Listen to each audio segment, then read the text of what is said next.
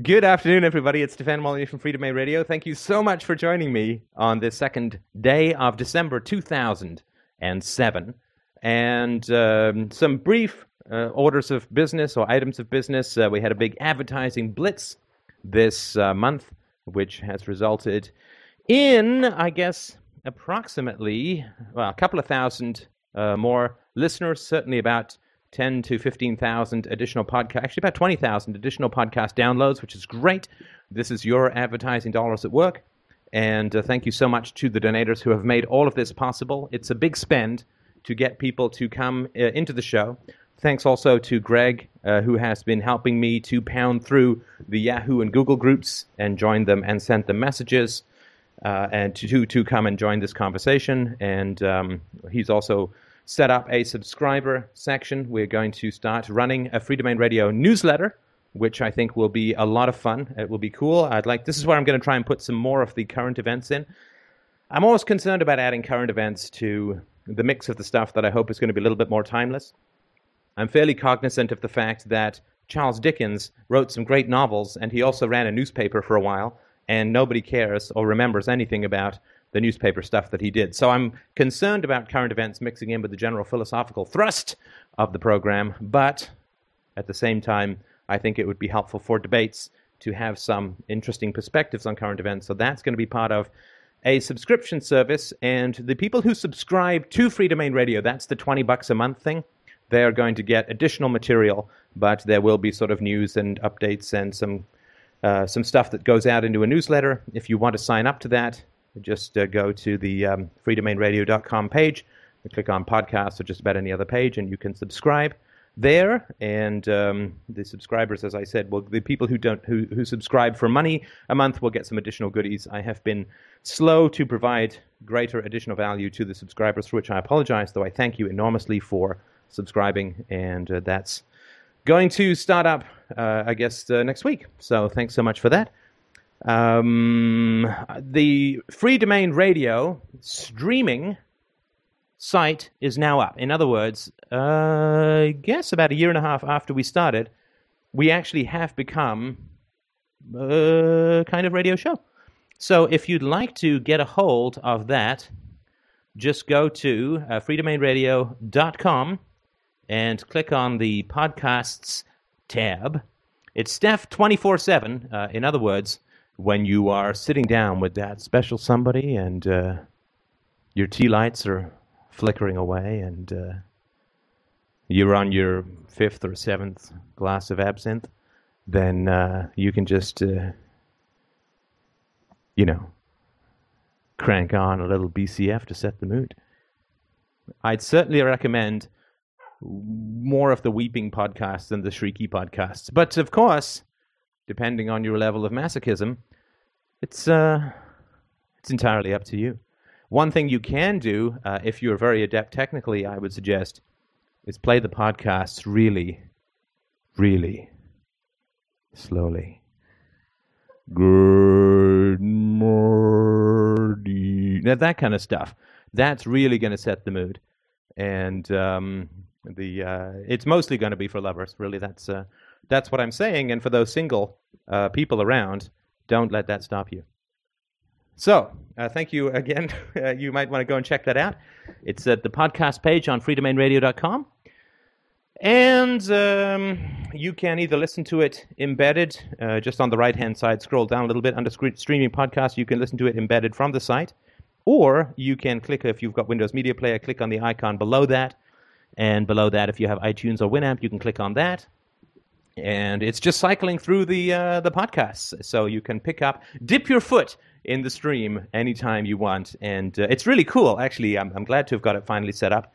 And it's really neat because you can just dip into stuff that you may not have heard for a while and remind yourself just how bad the audio quality was on the audio podcast. Always important to remember how much we've improved. So, right. So that's about it for the news and views of the site as a whole. I would like to continue to crank out the advertising. Lord knows people need philosophy in December because it's Christmas, which means family, which means So I'd say that if you could crank some donations my way, I promise to crank most of them into advertising, which is very effective.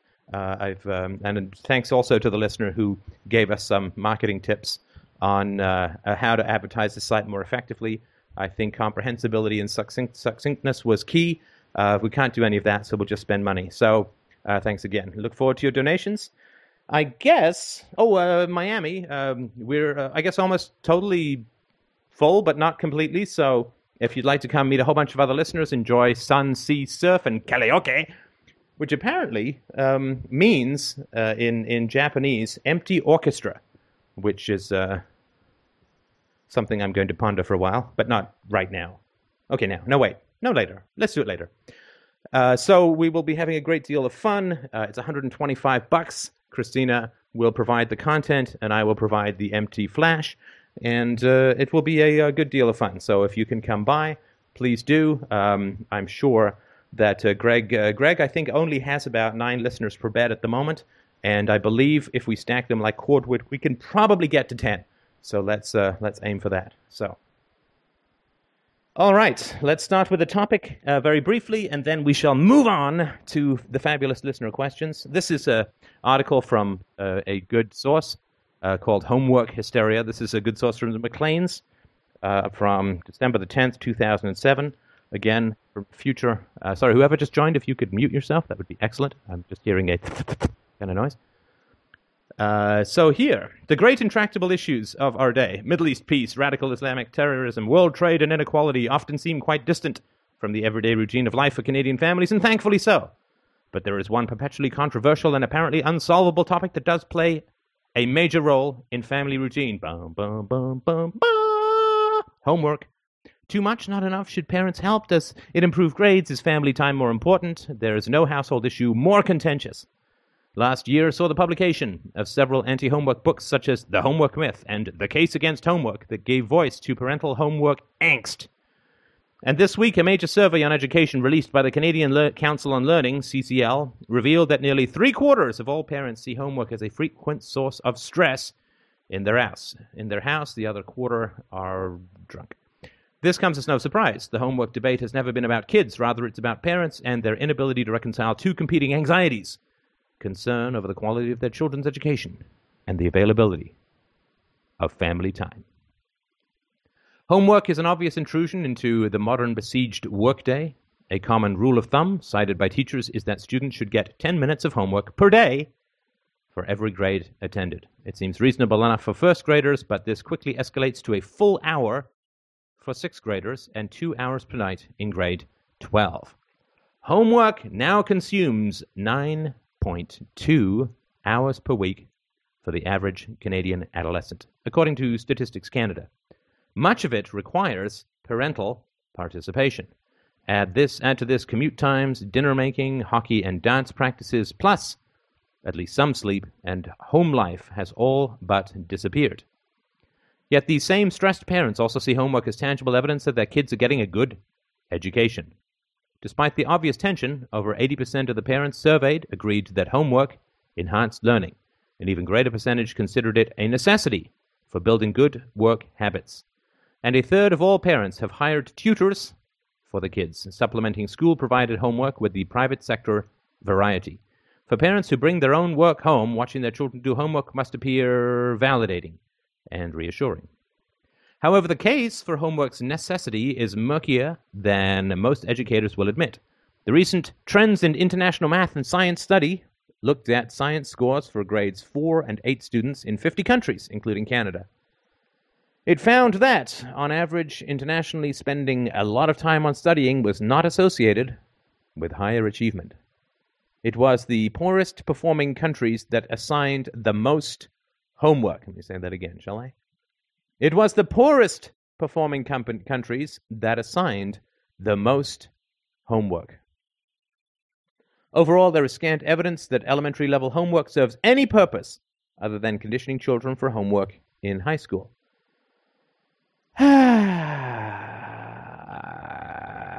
Compulsion, compulsion, compulsion, violence, violence, violence, enslavement, enslavement, enslavement. Where could you even begin? And I'm just going to touch on just a couple of points that come to mind when you read this kind of horror. This is supposed to be a service, right? This is supposed to be something the taxpayers are paying for that is beneficial to them and to their children, and it is turned into a kind of penal colony. And it is just staggering and unbelievable that the kids are in school. Now they've moved it back here to 8:30 in the morning, which for teenagers, particularly boys, might as well be 3 a.m. Actually, 3 a.m. might even be better because teenagers just biologically cannot get up in the morning to get things done. So they've moved the time back. Why? Well, so that people can go to work, and people can go to work and pay their taxes. And then the kids get 9 to 10 hours of homework a week. A week! They get these kids for 6 or 7 hours during the day, and then there's another hour to hour and a half of homework every night. And I remember my nieces bursting into tears about the amount of homework that they had.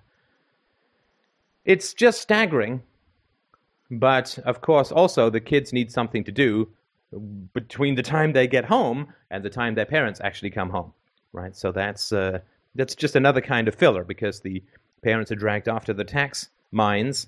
The kids have to be kept busy.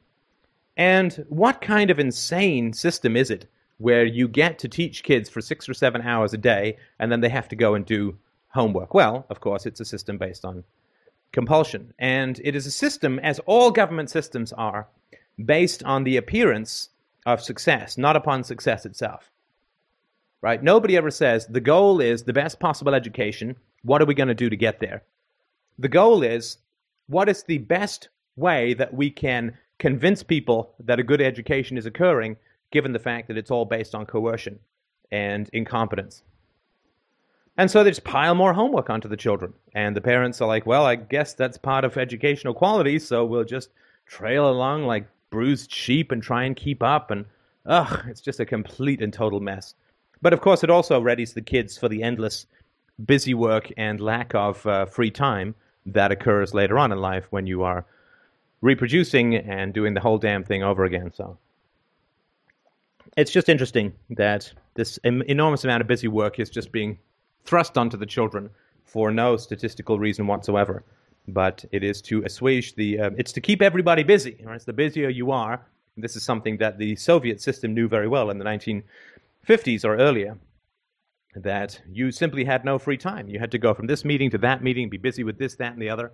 And the whole point is to keep people running so fast on the treadmill that they can't ask real questions. And that's where we come in. So speaking of asking real questions, I turn it over to you, the fabulous listeners, who I got to tell you just before we start, this is the highlight of my week. This Sunday afternoon call-in show is the highlight of my week. Wait, sorry, yes, no, that's true, Christina. It is, except for all the time that I spend with you and all that. That's good stuff, too. But this is the highlight of my week, because I just love you guys so much. You are so smart. You are so courageous. And you are so generous. And I just love the spirit that you guys bring to this conversation, the quality that you bring to this conversation. So I just wanted to let you know, in the spirit of honesty and forthrightness, that this is the highlight of my week. I start looking forward to it from about 7:01 p.m. on a Sunday night. So thank you again so much for taking the time to stop by. So I believe that Mr. J had a commentary about taking 183, podcast 183, or the recent podcast on Ron Paul politics versus personal freedom, seriously, and talking to a friend about this. So you had a bit of a blow-by-blow about that? Yeah, I was just going to tell you about a conversation that I had, which ended with nuclear fallout, I think is probably the best way to describe it. It was very useful, actually, the Ron Paul thing that you did recently, because the podcast with the against me argument in it, which I thought was really inspiring, and at the same sort of with that in the background, I met up with some friends who I've known for over 10 years, and who I've known since I was, a minarchist, and they've sort of seen me. We've discussed politics in the abstract a lot in the past, but in very sort of safe abstract terms of differences of views about, these sort of completely non-personal, abstract political topics, if you like. And this is a guy who I used to be a roommate with long ago, and I've done some business with him in the past, and I've done occasionally recently as well. And he's a very nice guy. We'll call him Bob. He's in his personal life, I think, is quite upstanding. He's a computer scientist. His wife has worked in local government for a long time and has been around politics for many years, and that has always been an issue. I wrote about this on the board a while ago, and I've been wondering about, we don't see each other very much because they've got 2 small kids. So we haven't really had a great deal of talking in the last couple of years. One of their kids must be coming up to 2 years old, and the other one's about 6 months. But they know my views, and recently I met up with the guy, and I talked about. He told me that his wife, having been off work for a long time, is not just going to go back into local government. I mean, I think she's on maternity leave or something, but it's not just going to go back into work, but is also wanting to get involved in politics and to get actively involved in one of the parties in the UK. And so I basically gave him my views about that and said that I thought this is, well, I told I told him what I thought about the state, and that I thought it was just a bunch of thugs, and I thought it was a really bad environment to be involved with, and so forth. Now that conversation ended, and then we met up, and they wanted to ask my views about her getting involved in politics. I won't go into the details of what they discussed, but essentially they had some concerns about this political party and whether or not, some of the private funding that this party received was, from good sources, and, should they get involved on that grounds or whatever, which was kind of weird to be asking me that question, given that, I mean, I have sort of directly said what I think about the state, but I felt like this was really asking for it, so I did a more intense version of the talk, I suppose, and it was very interesting because it led to all of the classic arguments being put to me, which was, you're not being coerced. If you don't like it, you can leave. You're only here because of, all of the things that the government does. You're so lucky, and all of these things. And we did do I did the whole. You realise, of course, that what you're saying. My views, according to your beliefs, you think it would be right for me to be thrown in prison where I to get raped, or if I were to resist arrest, eventually potentially to get shot. And so we went down that route, and it basically ended up with them saying, well, yeah, but of course, then again, we'd wanted to see the laws changed, and but it clearly went down that route, right. And they clearly said yes, which was quite bizarre because well, there you go, it's just sort of flat on the table. So I said, well, that presents a real problem for me because I mean, you can see what am I supposed to think about that? And it was very late at night by the time we got to this, and we got into. I wanted to try to get also not just to completely sort of flame in the argument. I wanted to also try and be constructive in the sense of saying, look, I understand that you want to do good things in the world, which is great, but here's the problem. Let's talk from first principles about coercion, and if we want to do good things, and we just had a sort of from the bottom up discussion. Involving the argument for morality as well. But where it got to in the end was this friend of mine saying to me that he didn't think that morality existed, And I asked him, well, is that what you're teaching your children? Oh, no. Sorry, go on. And he was quite upset by that comment, as you can imagine. And he said an interesting thing, which was, yes. You got to bear in mind that his kids now, they're just at the stage where talking about ideas. I mean, obviously up until now, I don't think the words mean very much. It's the actions. But now, the son must be coming up to 2, and the daughter is just 6 months. But so he's clearly, having conversations with the son, on a basic level. And he said that the way he's been approaching it is to say, it makes me sad when you do that to your sister. Oh. What was he, raised by nuns? Anyway, sorry, go on. So, well, I mean, that was really the end of the conversation, and it ended on a kind of slightly uncomfortable, them saying, oh, well, we've got to get back to the kids and we've got to go.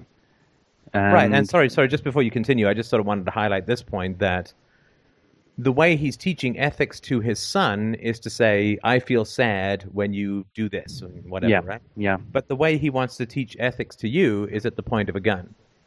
Yeah. So he's no problem using the gun on you, just he'd rather use guilt and manipulation on his children. But anyway, sorry, go on. Well, yeah, I mean, my reflections on this, a few things. Firstly, it was a very, very clear discussion in the sense that we got right to the heart of it quite quickly, and which was really good for me, at least to see things that clearly, if you see what I mean. The other thing was that I felt remarkably calm, actually, in this discussion, and they got quite aggressive a few times, and I think it's partly because it's just these arguments. It's just so, they're all the bloody same. They're just the same arguments that I've heard hundreds of times on the board and elsewhere. So that was like, it was like, oh, right, it's the, if you don't like it, you can leave argument, right? I mean, it was just, so that was kind of weird, that it was quite calm. And I also think that I did it, I was quite pleased that it was, I hope it was quite a, it wasn't a, it was a constructive approach in the sense that I was trying to sort of make sure that there's no way that they could pose this as a, as me being a nihilist who wants to just have the Mad Max anarchism. Do you know what I mean? I think I basically, I think I managed to make a good case in that respect. The other thing that I think about it is that, I got a very clear message from that, but I don't want to. We've had a lot of discussion on the board recently about not, disengaging before you really are finished with this, and partly because I was pretty calm in the whole thing. I definitely want to make sure that I don't miss anything that I need to experience in this discussion, if you see what I mean. Sure. Yeah, I just wanted to say that the against me argument is definitely totally nuclear and gets you to a very clear discussion with things pretty fast. Right. And I mean, I can understand the calm, and I'll paraphrase it for you, and you can let me know whether this was your experience. The reason that we're calm is that fundamentally, philosophy, of course, is not about us; it's about the truth. Yeah. And you can, but we're so used to having debates in which are essentially theological in nature, whether those are debates about religion or debates about politics or whatever. We're so used to having discussions that are theological in nature. In other words, there's no external truth that we're calmly reporting, but there is an opinion that we need to impress either through force of personality, through manipulation, through rhetoric, through humor, we need to impress our opinion on somebody else, and they're trying to do it on us. But there's no third party called the truth which arbitrates. But because you were simply pointing out facts, right? I mean, if somebody rejects that 2 plus 2 is 4, you don't tend to get that excited because it's like arguing with a very little child, right? You just say, well, no, I mean, 2 plus 2 is 4. I'm sorry that it upsets you, but it's not personal. It's not me trying to impose this opinion of mine on you. It just is a fact. And the calmness comes from simply referring that we are simply reporting the facts. You know, like it was raining yesterday. What do you mean it was raining yesterday? I hate rain and blah, blah, blah. It's like, I'm sorry that you hate rain, but that doesn't alter the fact that it was raining yesterday, right? I mean, so reporting the facts is very, very different from trying to convince someone. And the calm that comes from that, it means that you don't end up processing their emotions, and that's why they feel more than they would have otherwise, if that makes sense. That makes total sense. That's exactly how it felt. And that's why those arguments, because they do strike me as so kind of ridiculous now. And it was something that you said a few times on various podcasts, that you have to think really hard to avoid some of the sort of obvious problems in these. And that's what I was thinking. Like, my God, how can you make that argument? Right. But the other thing I wanted to say, and I wasn't expressing it very well, was that I just thought it was an interesting experience that this guy who I have had, as I said, I've had many sort of very productive things happen in my life together with this guy in the past. We've done business together, and he's always been totally upstanding. And he's, in terms of people who I know, he obviously there's a very serious issue with this issue with morality in the kids. But from what I have seen, he's always been a very upstanding guy towards his wife and his kids, his wife has some other issues. But what I found interesting was that there's clearly a lot more going on there that I had not either had just sort of deliberately chosen not to think about or see. But that conversation really got us to it pretty quickly. Right. And I'd like to ask you a little bit more about your feelings, but before we go on to that, I just wanted to point out, again, you can tell me whether or not you feel that this is the case. First of all, it's a lot easier when you understand that people are just rejecting the truth rather than rejecting you, right? Because people say to me over and over, like, Steph, I don't know how you can stand the slings and fortunes, or the slings and arrows of outrageous internet denizens who constantly keep slagging you and attacking you and calling you this, that, and the other. And it's because, like, it doesn't have anything to do with me, right? I am simply speaking the truth. And I'm more than happy to be corrected if I've made errors, but it's not about me, right? If somebody gets mad at me, obviously, I know what's really going on, and we'll talk about that in a sec, but there's no need to get that offended, because getting mad at me, shooting the messenger, doesn't change the truth, right? I mean, if you strangle the doctor who tells you have cancer, it doesn't mean you don't have cancer, right? I mean, so it's not about me and it's not about you, but I can tell you, if you like, why they fought the conversation so hard, and it wasn't because they didn't agree with it, and it wasn't because they didn't like you or respect you or anything like that. Well, that would be interesting. The reason that they fought the conversation so hard is not because they were afraid of the truth. It's not that they're afraid of what you're saying. It's not that they're afraid of the truth. That's not why they fight this conversation so hard. The reason that people fight this conversation so hard is that if you accept it, you have to speak it.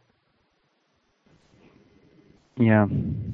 So if they were to just listen and, ask the questions and make the objections, but listen with an open mind and an open heart, and they were to open themselves to the possibility that they've been lied to, that they've been programmed with all of this empty, repetitive propaganda, which of course is what we all experience, that just people who seem like individuals are just like pasty propaganda robots, right? That you go down beyond the surface hobbies and habits and tics of their personality, and you find that everybody is just a photocopy deep down, right? And that's pretty horrible. But the reason that the conversation is so unsettling to people is because if it's true, right? If it's true and they accept that it's true, and all the way home they talk about it and they pick up a book or a podcast and they read through it and they go, you know what? This is so blindingly obvious and we never saw it. And it's totally clear. And it's really not hard to see. The problem is now that they are in possession of that truth, right? It's not, if you think of the truth like a football, right? An American-style football, not what you people talk about it with. But if you think of the truth as a football, it's not that they're afraid of taking the truth from you. What they're afraid of is having to pass the truth along to somebody else. Yeah. So the next time they sit down with her parents, right, or the school teacher, or, you know, the next dinner party they go to where somebody mentions politics, what they're afraid of is speaking the truth, not hearing the truth from you, but speaking it to other people. Yeah, that makes perfect sense. And I mean, the question for me is that, you know, I could tell also, especially that this friend of mine, I could tell he completely understood the arguments. I mean, and there's no doubt in my mind, because he's super sharp, and he completely got it, and I can see that he was very distressed by this conversation because he was understanding it, and because I think he at one level he knew. I mean, I'm interested as to why they came and brought this up, because I sort of thought, like, this is a total invitation to me to just absolutely go for it, which was kind of interesting. But I also wonder whether or not there's any way to, you know, to get through. There's an awful lot to get through to get through to them. And clearly, from this point, you know, from everything that came out in that discussion, I just can't see how the best outcome would obviously be if I could help them to see through all that stuff and get to the point where they were able to not just hear the arguments but speak them and so forth. But it doesn't look. It looks like a pretty low probability on the basis of this discussion last night. Well, you would have heard today, right, if they were interested in continuing. Yeah, I guess that's true. Right, because they have the drive home, right? And they have the drive home where they would obviously talk about the conversation that they had, right? And if they, I mean, I sang in one of the, I won't sing it here, but I sang in one of the, I think it was podcast 800, that Free Domain Radio is the sand in the shell that bugs you, right? To become the truth gets into, like a sand, into an oyster, right? And then the oyster creates the pearl. And it is an under the skin irritant. When you hear, that's why people work so hard to avoid the truth, because once you open your heart to the truth, it's really annoying, right? Because then you have to have all of these challenging conversations. And I just did a podcast conversation with a listener about this morning. I think it's 9:28. You might want to have a listen. But once you get the truth and you go, well, this is true, right? Or at least it's true enough, right? I can't find any flaws with it, and we could wait until the end of time for everything to be perfect, but it's true enough to act on. Then it's an irritant that's under you, right? So the moment that you began speaking the truth to these people, you were pushing them to a place where they either accept the truth or reject you, right? Either they're going to accept the truth, that it's independent of you, it's got nothing to do with you, just a messenger, or they're going to identify the truth with you, and more particularly with a pathology of yours, and say, I don't know what happened to this guy that he's so freaked out about violence, and I don't know what his childhood was like or what's going on with him, and maybe he's having a breakdown, or maybe he's, you know, there's something that's biochemical that's going on with him, and maybe there's just some freaky thing that's going on, why he's just so hostile to his society, and why does he pick these kinds of fights, and what kind of weird cult is he in? And, like, if they can associate the truth with your pathology, then they can escape 2 + 2 is 4. Yeah. Right. And the attempt to align the messenger with the truth is continual, right? It's the continual and most fundamental defense that everybody has against the truth is to associate the truth with a negative motive on the part of the person bringing the message, right? And I mean, you can just scroll through the pages of comments on the Ron Paul videos that this is like, oh, he's a disinformation agent, or he's got really weird problems, or he's fat, or like whatever people come up with. They just have to associate the truth with the individual and with the pathology within the individual so they can dismiss it. But that doesn't do any good, right? Because they're fighting you, but really they're fighting themselves. So the reason that they brought it up again was that they are on the verge of ditching you as a friend. Yeah. Which I'm terribly sorry about. But let me ask you, if your friend, the male, the guy, the dude, was the bloke, the fella, was about 10 years younger, not married with no children, how do you think the conversation would have gone?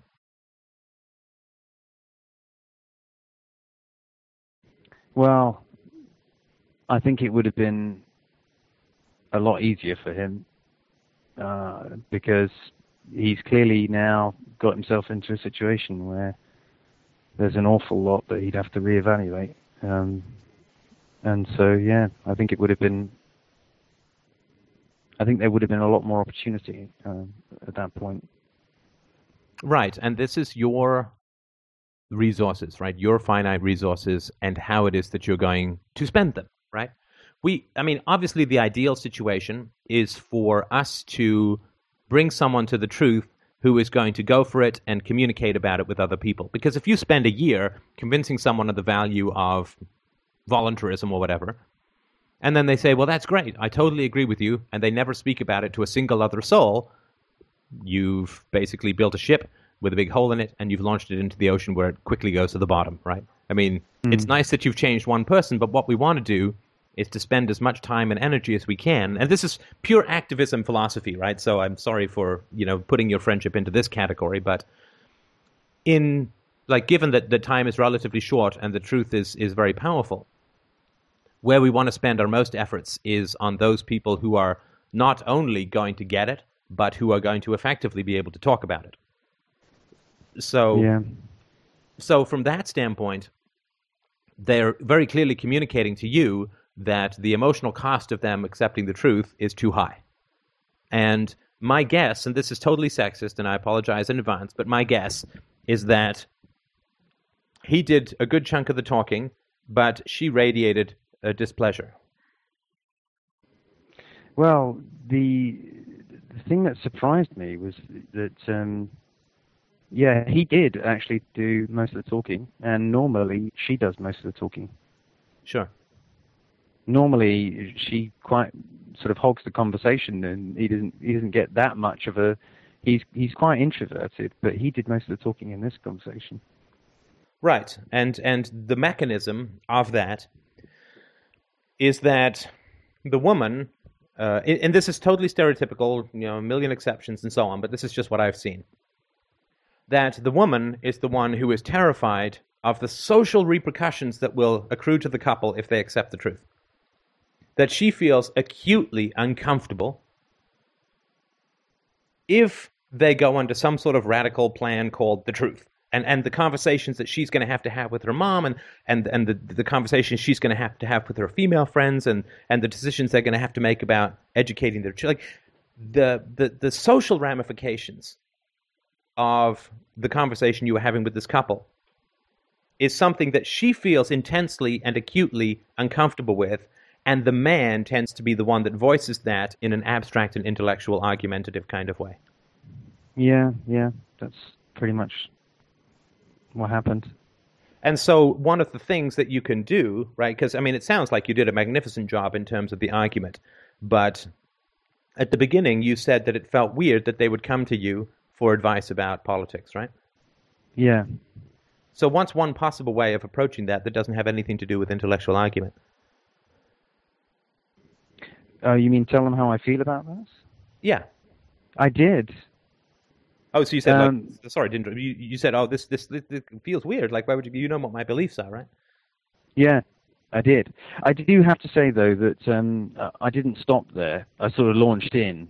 I started off by saying, well, this is quite. I feel quite tense because this, I think, is a very clear thing that you're communicating. You asking me, I think you know what I'm going to say, but and it feels strange that you given that you know what I'm going to say, that you've asked me about this, but I think I have to tell you, and I sort of launched in.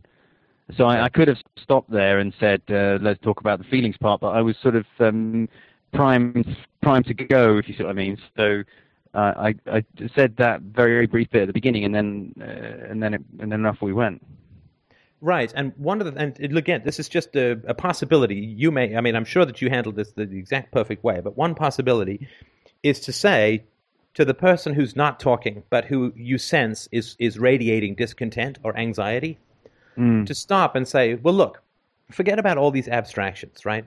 Let's just say, for the sake of funsies, for the sake of the emotional donut clusterfuck that is philosophy at times, let's just say that what I'm saying is true. If what I'm saying is true, how does that make you feel? Yeah, I didn't say that. No, and look, I'm sure you handled it totally right? I'm just saying that there is a possibility, if what you're really arguing about is we don't want to take a stand with our friends, right? Then if you can get that onto the table, then you can go a lot further with stuff, right? I went through this just this morning, so sorry for droning on about it, and I find this is particularly true with debating with women. Say, okay, if this were true, right? If I just snap my fingers and managed to rearrange your neurons in a cult-like sinister fashion so that you could believe that what I'm saying is true, what do you think would happen from there? And the reason that I think it's so important to focus on the women in these conversations is that women get it in a way that men don't. And men get it in a way that women don't. And again, this is all so ridiculously blanket, but women get it in a way that men don't, right? So to sort of put it in a silly way. So your male friend is like, hey, we're playing three-dimensional magic brain chess, we're just moving these pieces around and all this stuff is going on and it's cool and it's an argument and we're getting heated and this and that. So he gets it at an abstract intellectual level and he's enjoying playing that Rosencrantz and Guildenstern kind of tennis with verbs and adjectives and logic and so on. But I bet you dollars to donuts that his wife got it right away. And she was like, oh, fuck. Yeah, right? No, I think that's because true. if we believe this, like if we can't snatch this pebble from his hand, socially, we're completely hosed. Right? So women get it in terms of, and of course, this is the great value that Christina's brought to this conversation, is that women get what it means, the truth, in a proactive and action-based way. If this is true, right, because I think that women have a kind of relationship integrity in the way that men have a kind of intellectual integrity, right? So men will get something intellectually and they'll work it through and right? But women get the implications socially of beliefs. Women have this amazing instinctual integrity about what ideas mean in relationships, right? Yeah. So I'm guessing that there was this big seething, oh my God, what are you, crazy? We're not doing this, that was coming out of this guy's wife. And also, this means that we have to raise our children differently. Yeah, it's interesting that you say that because she even said at one point, oh, these things that you're saying about taxes, it's just ridiculous. And then she sort of backtracked and said, well, no, I don't mean it's ridiculous. I mean that, but you could see that she was just trying to find a way of blocking the whole, not even going into the conversation, but just sort of blocking it, and sure. So yeah, that was definitely, whereas he was trying to unpick flaws in the argument, but that was a different level of conversation. So I do think I see what you mean, and I think that was going on, and I think that in that sense, she sort of got it on a more emotional level, Right, and it's the faster than fact he that, did. sorry, it's the fact that libertarians or whatever, it's the fact that we don't address the silent woman in the room that I think is one of the great challenges for change, right? That women get. Like, if you'd said to her, what if this is true? If this is true, let's just pretend that I can snap my fingers and have you believe it. What would change in your life? What would she say? I think she'd say, I have to get out of politics and talk to my parents and talk to my sister. And what was her career? Local government. Right. So what would she have to do with her career? Resign and start again. How would she feel about her maternity leave? Money. Well, that is almost. Oh yeah, absolutely. About the past money, you mean? Yeah, and I'm not saying that she's evil for taking maternity leave money. I'm not saying that, but I'm just saying she would have to reevaluate that, right? Yeah, I will say that the one thing that did happen bizarrely in this conversation is that she ended up saying that well, she's having second thoughts and maybe she doesn't want to get involved in politics after all. And right. I mean, this is not a big victory, but at least I was thinking, well, you know, that would be, if nothing else, that would be good, better than nothing that she doesn't do that. But that's the only sort of positive outcome that happened in the discussion. And that is something to be enormously commended, because if that's the only effect that you have, that's going to be a whole lot healthier for the kids. So you should definitely. Well, yeah. Now, would they be able to send their children to public school if they totally got this? No, they'd homeschool. Right. So as far as I understand it, the translation of what you're saying to this woman is, you bastard.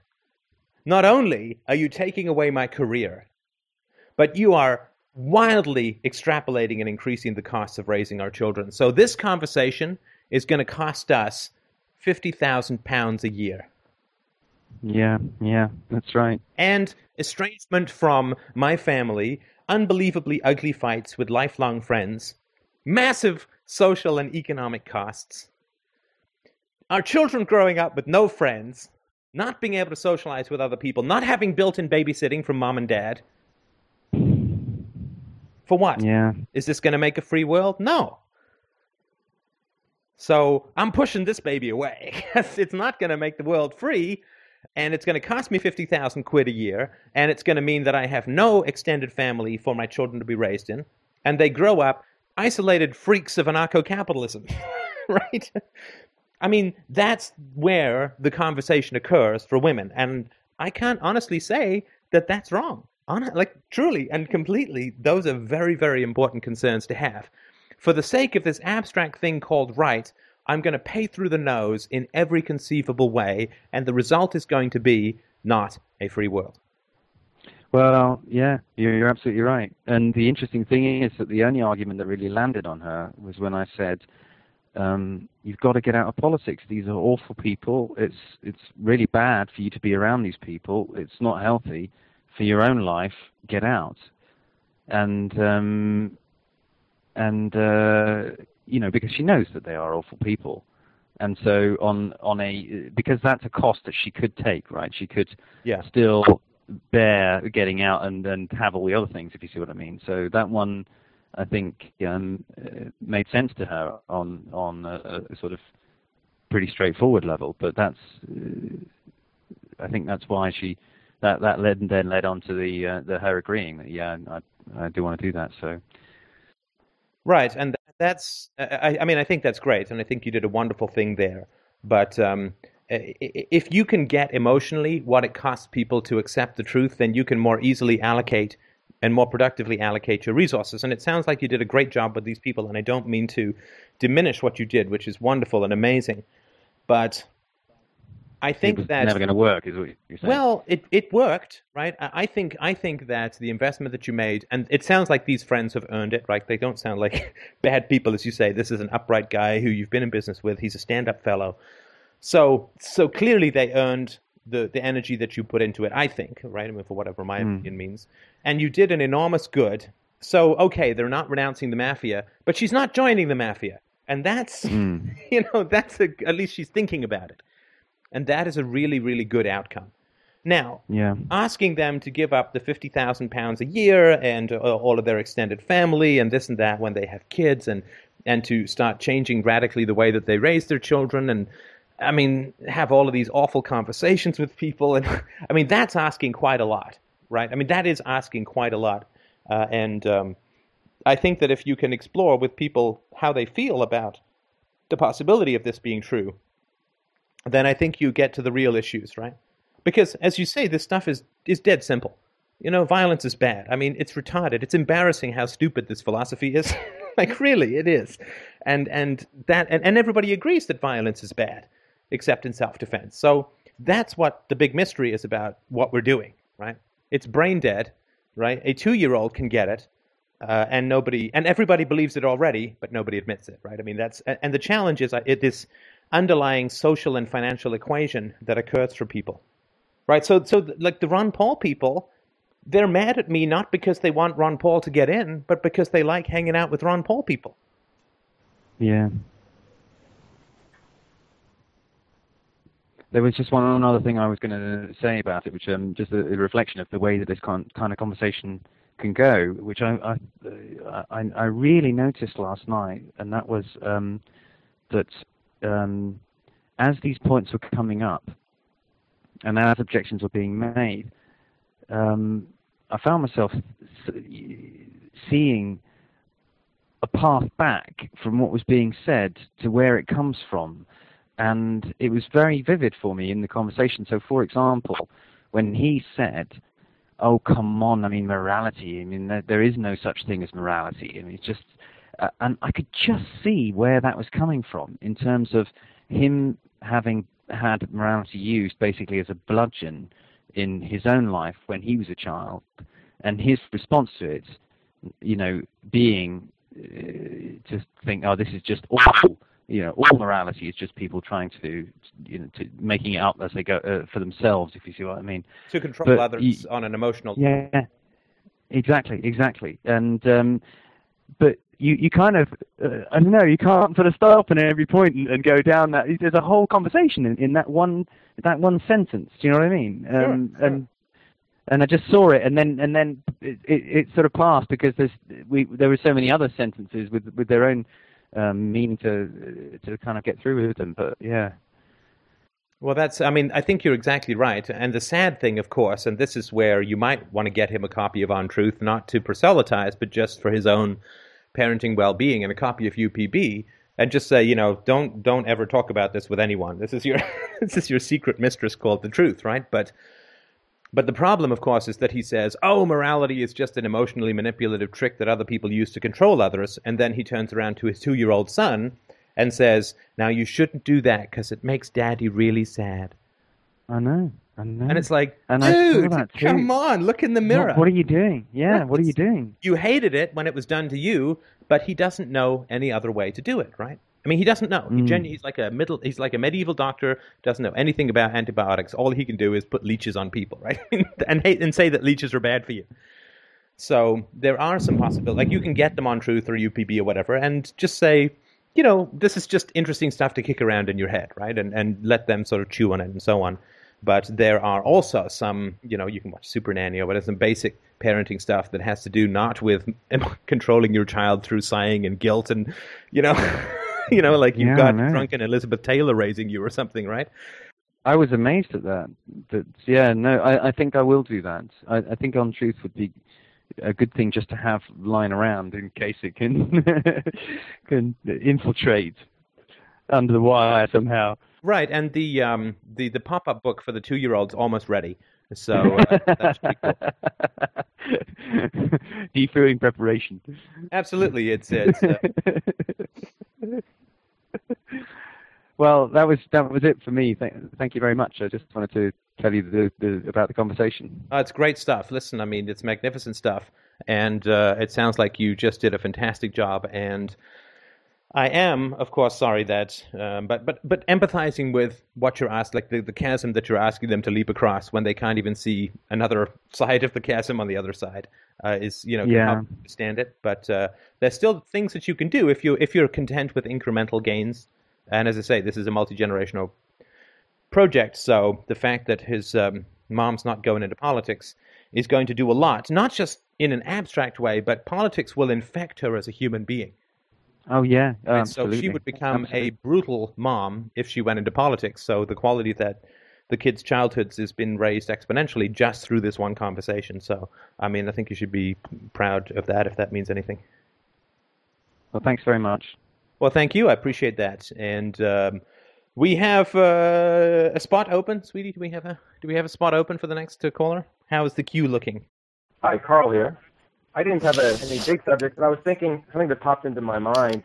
I was just thinking, of course, spreading the word is great with T-shirts and everything, and networking is something, also just for mutual support to meet like-minded people, and you kind of need some emotional support from people in order to feel more comfortable about spreading the word, as it were.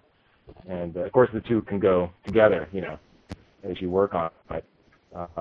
But you're actually right that speaking the truth, that's the tricky part, that you learn the truth. And I was always willing to learn the truth and think the truth and speak it when I was comfortable. But of course, you get the crickets and all that stuff. So, but the networking and actually just chatting on people on the FDR chat, I found very helpful for meeting like-minded people and enjoying their company and so forth. Well, I think that's a good point, and I'll just give you a sort of brief a commentary on that, at least since there's nobody queuing up. From my standpoint, this is sort of what I see as the sort of the hub in a way of some parts of this conversation, is that over the past sort of 18 months, people have said, well, if I have X, I can go and speak about this, right? If you, Steph, give X to me, whatever that is, then I can go and speak about this conversation, right? So if we go all the way back, sort of to the beginning, say, well, if you can encapsulate your theories, particularly your ethical theories, in a short article, then I can go forward and sort of get that going or whatever, right? So I did that.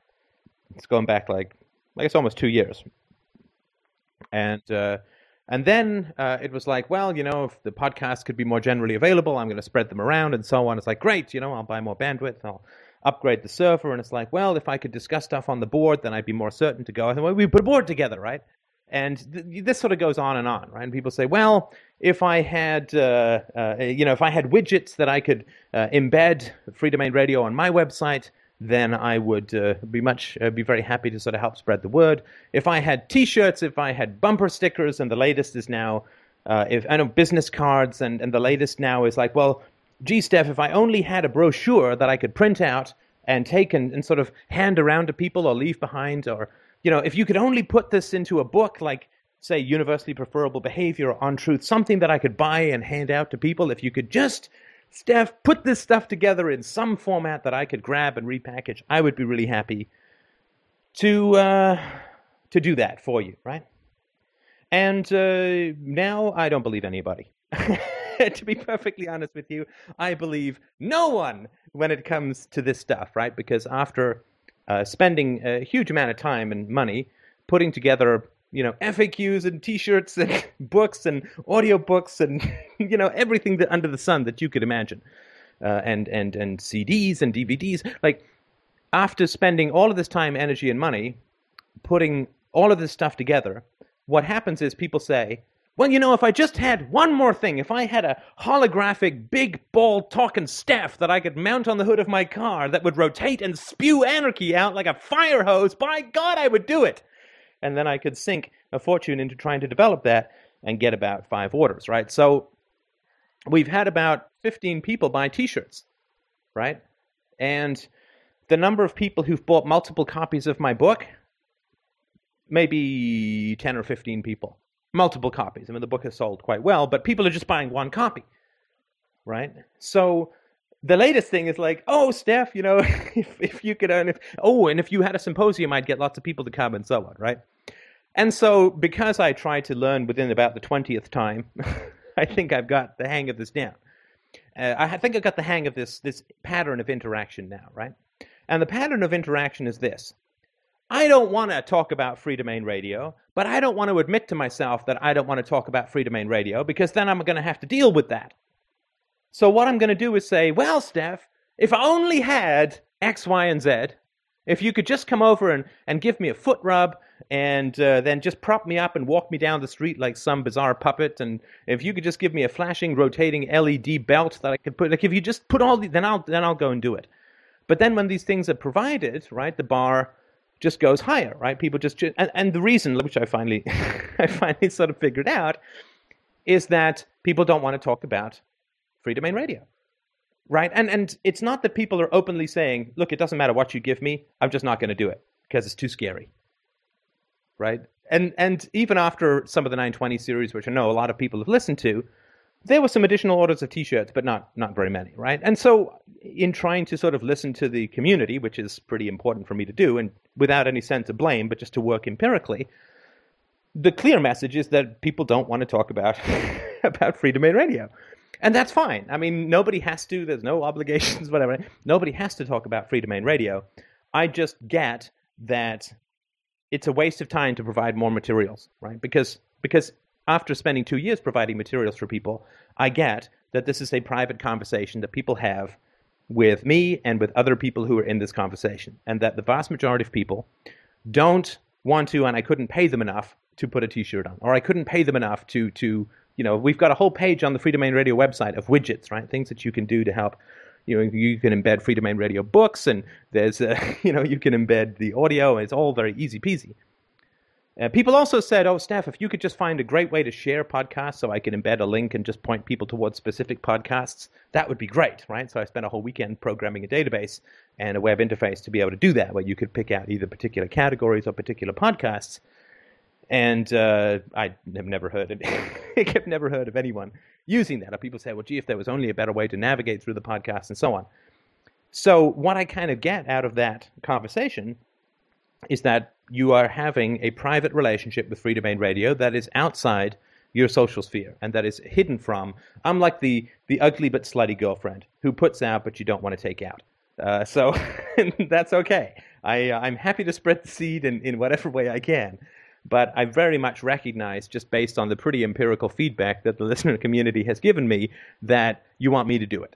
And that's fine. I mean, as long as I'm not wasting more time thinking or pretending to myself that one more piece of material is going to be what gets you to go out and do it, then I can just focus on doing podcasts and not think about enabling the listenership to do what some people are doing within this conversation and what I'm doing, and that's fine. Again, it doesn't bother me that people do. It does bother me that people are saying and wasting a huge amount of time and money that I have, limited amounts of both, that they're saying, well, you know, spend money producing this and I'll go out and get stuff done for you, Steph, because it's actually worse. Like if people just didn't listen, that would be one thing. But if they listen but don't do anything, that's fine too, right?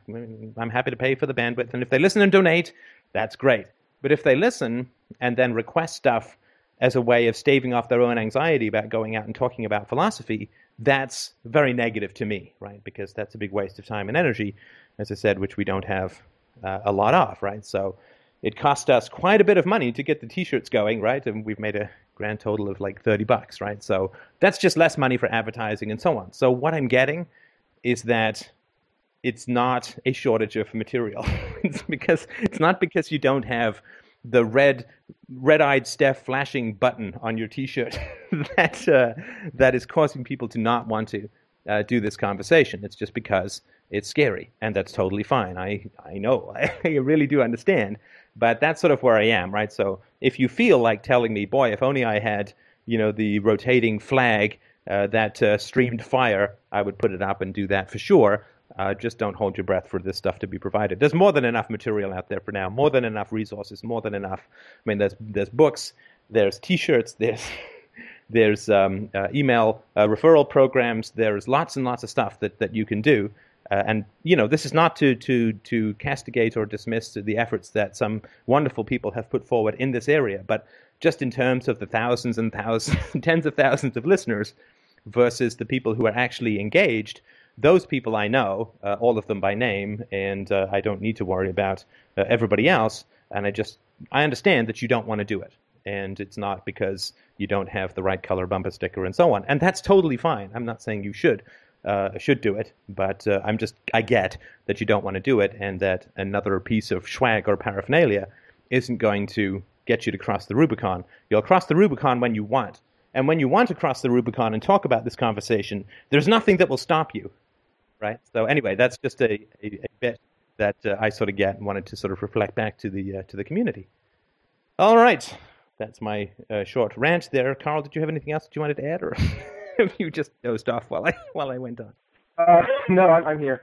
It's funny the way you talked about it's like herding cats, because that kind of people are sort of independent and then they keep things to themselves. They had all those experiences where they get crickets or where a relationship just sort of ends because somebody thinks you're some weirdo who likes Ayn Rand or, and so then you don't want to be a weirdo who likes Free Domain Radio and then you feel, but, I'm still in the process of adjusting my social life and trying to be integrated so I'm the same person wherever I go, and I'm still doing that. And I do hope to bring this conversation to more people.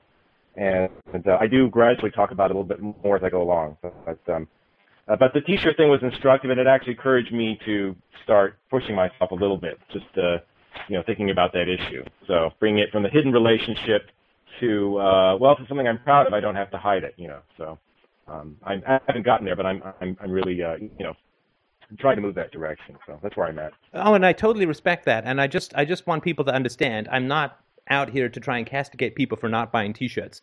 The only thing that I always struggle to make sure that I'm listening to what people are actually telling me, not to what their mouths are telling me, right? I mean, that is the struggle, right? To make sure that you listen to what people are actually telling you. And that's sort of what I was talking about with the last caller with regards to his friend's wife. What is she actually telling you by not saying anything but being very unhappy in the conversation, right?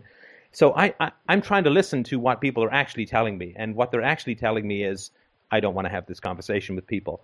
But they're not, and I don't mind that, right? Just be honest about that. That's all I'm saying, right? Don't send me off on a wild goose chase and have me spend hundreds or thousands of dollars preparing materials because you say, if I only have these, I'll do it, right? That's all. And I'm not talking about you, particular caller. I'm not talking about you at all, right? And I appreciate everything that you're doing and have done. But all I'm saying to people is I get it, right? And I'm sorry that it took me so long to get it, but sometimes I can be even more dense than the densest person I criticize. But I do get it. That you don't want to do it, and I'm totally fine with that. All I ask is that you stop asking me to give you the right tools. If you're not going to dig, don't keep asking me for different shaped shovels. That's all I'm saying, right? I'm totally comfortable with you not digging. Just don't send me off to the hardware store every day. That's all, to get you a shovel that you're not going to use. And that's really all I sort of wanted to point out.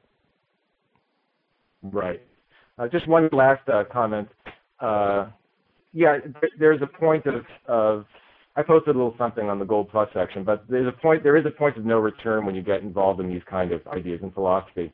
And I think a lot of people will get there and hope, and with a little prodding probably doesn't hurt. And, you get started on this path. I think people will eventually start doing more and, whenever they're ready, but, it doesn't always hurt to, I go into the pool just, inch by inch and then, I get about close to crotch level and either dive in or you don't go in. So, right. Or you're in and you either swim or drown. It's one of the two. Right. So anyway, that's about all I have to say. Speak on, brethren. Hello. Hey. Hi. The conversation we're talking about having that people are afraid to have. Is that the conversation? Who was that? Was that Tuttle or the other UK? It was Tuttle. Yeah. Was that the conversation Tuttle was having? Or is it a conversation about Free Domain Radio? Or what is it? Well, it's whatever, right? I mean, people say, well, I'm not that comfortable having a conversation about Free Domain Radio, but I would like materials to give to people who are interested in Free Domain Radio, right? Now, if people, I'm not expecting Jake to sit there and say, now that we've had these conversations, can I offer you some lovely T-shirts, right? Like I'm not sort of expecting that, because of course he'd be wearing it, and just the T-shirt, let me add as well, or maybe the baseball cap and the T-shirt, because he wouldn't want to be rude. But no, it's people say, I'd love to help spread the word about Free Domain Radio, but I need all of this stuff. Right, and then I keep providing layer upon layer upon layer of this stuff, and it doesn't get used. Right, so I'm just saying that I kind of get that. Now, as far as people having the conversation about the use of violence against you as an individual, yeah, I mean, there's lots of people who don't want to have that, and God knows I can understand that. It's a horrible conversation to have. It's just, unfortunately, what is needed to save the world. So I'm trying to focus my efforts on helping people to have that conversation, because that's where we need to go right next. I see. Yeah, so it's the communication of the ideas themselves, I guess, right? Well, sure, and there's no possible that I don't just have 900 and plus podcasts because I like to hear my own voice, right? I mean, nobody likes to hear their own voice. Trust me, try singing into a microphone and hearing yourself back, and it's like, oh, that's a long way from Monsieur Le Pavarotti. But so no, I mean, but the reason is because it's a long and involved dismantling of culture within us. It's a long and involved dismantling of mythology among us, and we are all layers upon layers of false defenses, and like 99.9% false self sitting on top of a true self that is everything. And so it is a long and involved process. There's no way to have a conversation and enlighten someone in an hour or 2 or 3 or 10 or 50 or 100 or 200. It's not going to happen. I'd like to think that I've tried to be as efficient as possible in moving the conversation forward. I've not figured out a better way to do it than the way that I've done it. Maybe there's some magic flash animation out there that can bypass anybody's need. But you can't become a doctor in less than 7 years, and we've now been working at this for less than 2. And if you think about Martin Luther King's speech in Washington in '64, I think it was, the I Have a Dream speech, that was the culmination of decade upon decade of civil rights work. And this all started in the 20s. This all started in the 90s, 1890s, under the Jim Crow, right? This I Have a Dream speech is the culmination of decades of under-the-table kind of work. And if you look at the Fabian socialists in England and America in the 1890s, they saw the fruition of their plan for socialism in the United States 30, 40, 50 years later. If you count the Great Society, it was 80 years or 70 years later. So it takes a long time to change an individual, and it takes that much longer to change society. So that's why I say to people, it's great if you have the conversation, but in some ways it's better if you just point them at the site. I mean, to be honest, I mean, unless you want to sit there and create your own podcast series, which is totally fine with me, why would you want to reinvent the wheel, right? Right. And I've tried to do that sometimes. It's just like, and for some people, it's worked, and others it hasn't. I mean, well, it's not worked. And the reason that, I mean, I know the reason that it's so horrible, and the reason that it's so horrible fundamentally is that it's hypocritical on our part, right? We have a great deal of difficulty in this area, and I'm not talking about you, or just it's in the abstract, right? You can sort of see if it fits. We say to people, I get so mad at them because the truth is so obvious and they just reject it. Right? The truth is so obvious and they just attack it and they reject it. And that makes me so mad because people should want the truth even if it hurts. People should want the truth even if it's difficult. People should embrace the truth even if it screws them up for a while. And we say this and we get so mad at the world, and then we reject the truth about our friends. Because the reason that people don't want to talk about this stuff with their friends, whether it's sending them to the site or having the conversation with them about violence or honesty or integrity or whatever, truth even metaphysics, whatever it is that is part of that conversation for these people and their friends, they say, well, they're going to reject me, right? And everybody avoids this conversation because they know that they're going to be attacked and rejected, right? And they want to not have that piece of information. They want to actively reject the fact that their friends are going to attack and reject them. And then they get mad at people for rejecting the truth. But the whole reason that they're not talking to their friends, or their so-called friends, is because they're rejecting the truth about their friends. And this is where people get stuck, right? Because if you thought this conversation, and look, we know that this conversation, we can only meet in reality, we can only meet in objectivity, we can only meet in rationality. There is nothing but solitude and depression in fantasy, and a hideous mutation of our soul. So we all know that if we could have a successful conversation with someone, we would be thrilled beyond words, that we'd love it if we could get an absolute guarantee that our girlfriend's mom would like thank us until the day she died for waking her up. We would have that conversation. Like nothing could stop us, right? Wild horses, Cerberus, fire-breathing dragons, Britney Spears, well jellied, and nothing could stop us from having that conversation, right? And so the reason that we don't have that conversation is because we know we're going to get attacked, and we're frightened to have that information, and then we get mad at other people who reject the truth because it hurts, right? So that's where people get stuck, because they've got a truth that they know instinctually, which is why they avoid the conversation. They just don't want to know it consciously, because then they'll have to act on it. And then we look at Tuttle's friends in the earlier conversation and say, well, gee, they should just accept the truth. But we spend all our time rejecting the truth that we already know.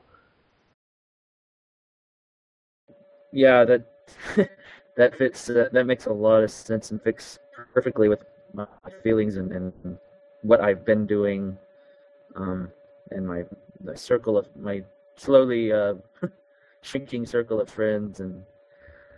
But last week I've been reviewing last week's Sunday Tallinn show conversation, the end part especially, over and over and over, just kind of processing it all. And the part about you there's one point where you said if you're not able to teach, or if you're having a problem teaching someone, or if you think you're a bad teacher, then you should probably stop teaching and figure out what you're doing wrong.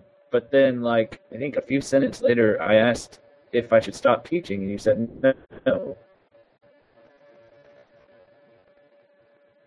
Are you there? Yes, I am. I said, no, you should not stop teaching? Call drop. Are you... Yeah, you said no. I'm sorry, because, it doesn't sound like me to contradict myself so wildly, at least not that close together. So I would have to sort of re-listen to that and have a look at the context. The solution to a problem is not just to withdraw from the situation, right? Right. Because if you want to learn how to teach, you're not going to do that by not teaching, right? Right. So the way that you learn how to teach is to learn how to teach better, and that means just keep being curious, keep asking questions, and not providing an opinion until you're certain, right? Not rushing in with the answer. Right, good point. Like if I'm afraid of heights, the psychologically adroit way to deal with that problem is through repeatedly and incrementally increased exposure, not just to stay away from all possible heights, if that makes sense. That makes a lot of sense, right? I keep approaching the conversation wrong. Or the other night I was out with one of the older circles of friends and decided to give it another whirl. Just try a different angle, try a different approach, and it did seem to work a little better just starting out with a curious approach. But I still felt very afraid, and I don't know if I was legitimately afraid because I knew they were. A couple of them might attack me. The other ones might show more curiosity. There's one guy that sees my enthusiasm for something and doesn't crush it like the others do, but he's kind of weird in a different way, and he'll come back with like arguments that are kind of irrelevant. Like he'll go through some kind of historical, explanation of what happened this and what happened next, and it was just like, well, I'm not sure how that argues against the principle, and then there's this other guy who likes to be a little more crushing towards my enthusiasm. Oh, there's, UPB doesn't exist, and I mean he did the whole argument. I tried that conversation that you have posted in the back of the book. And basically, it went exactly like that conversation. Sure.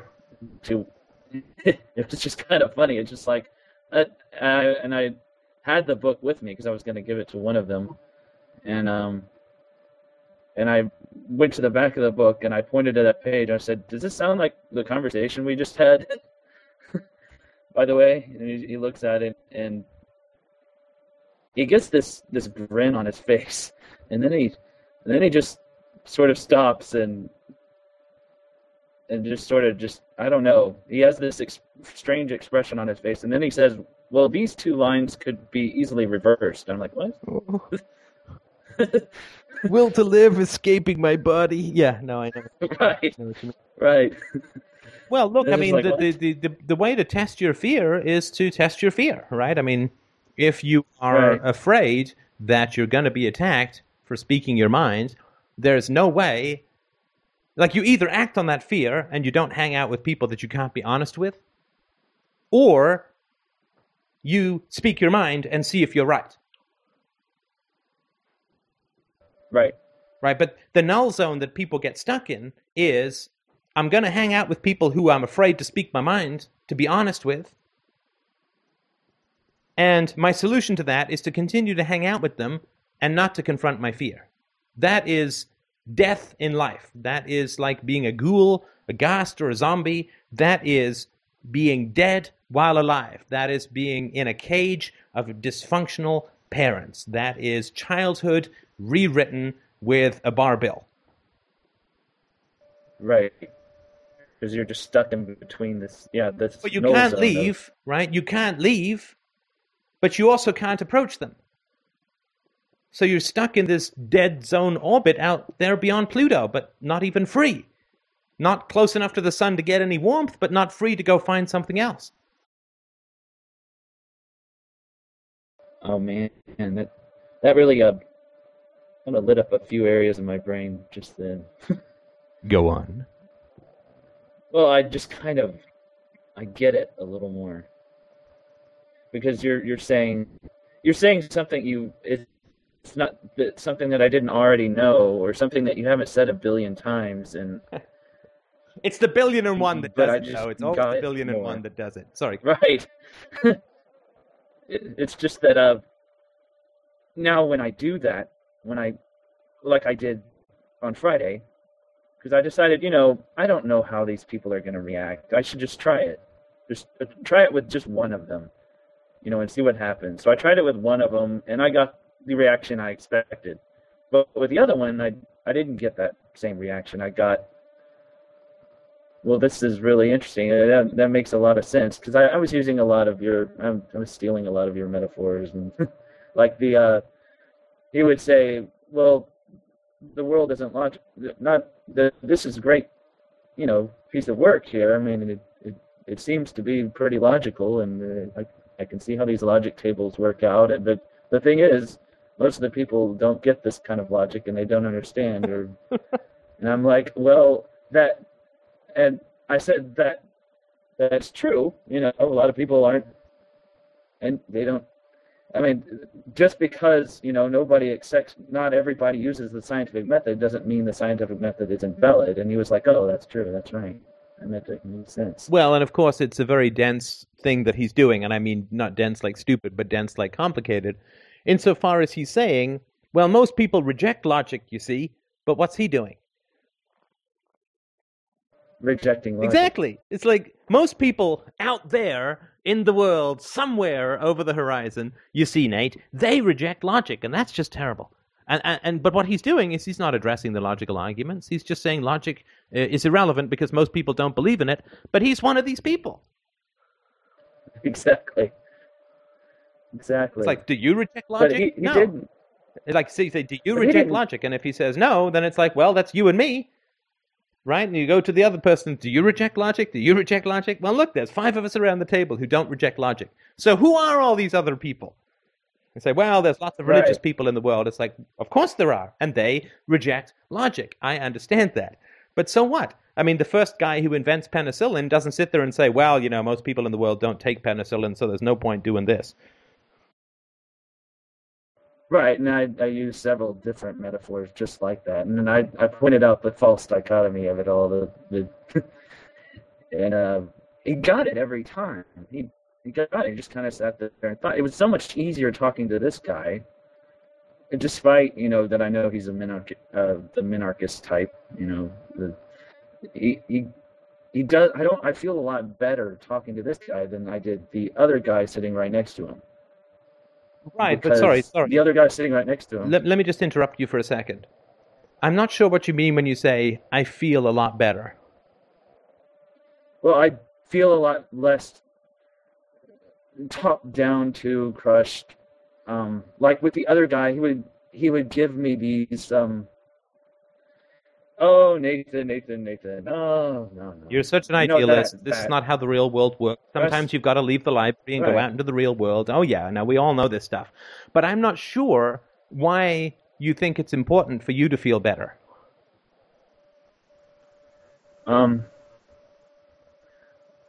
It's important that I know who I can talk to among these people, I think. Who I feel good about talking to, like there's some traction. Okay, and I understand that. But you're still going out with the guy who makes you feel bad, right? Right, unfortunately they're all mixed in. So, And what does it tell you about the guy who's mixed in and joined at the hip with the guy who attacks you?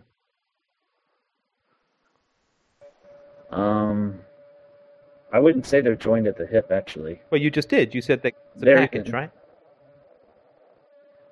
Sometimes. They're not usually. It's a strange circle of friends because it's like this guy's sometimes there with this other guy, but this guy is more in the group with he's not he doesn't even have this guy's phone number in his phone, for one thing. He asked me just to make sure everybody meets up in the same spot. Sorry, and But- I'm just interrupt you because I'm getting a little confused. So there's a guy we'll call Bob who you don't like to talk to. There's a guy you call Joe, or we call Joe, that you do like to talk to, right? So why are you Right. going out with anything to do with Bob?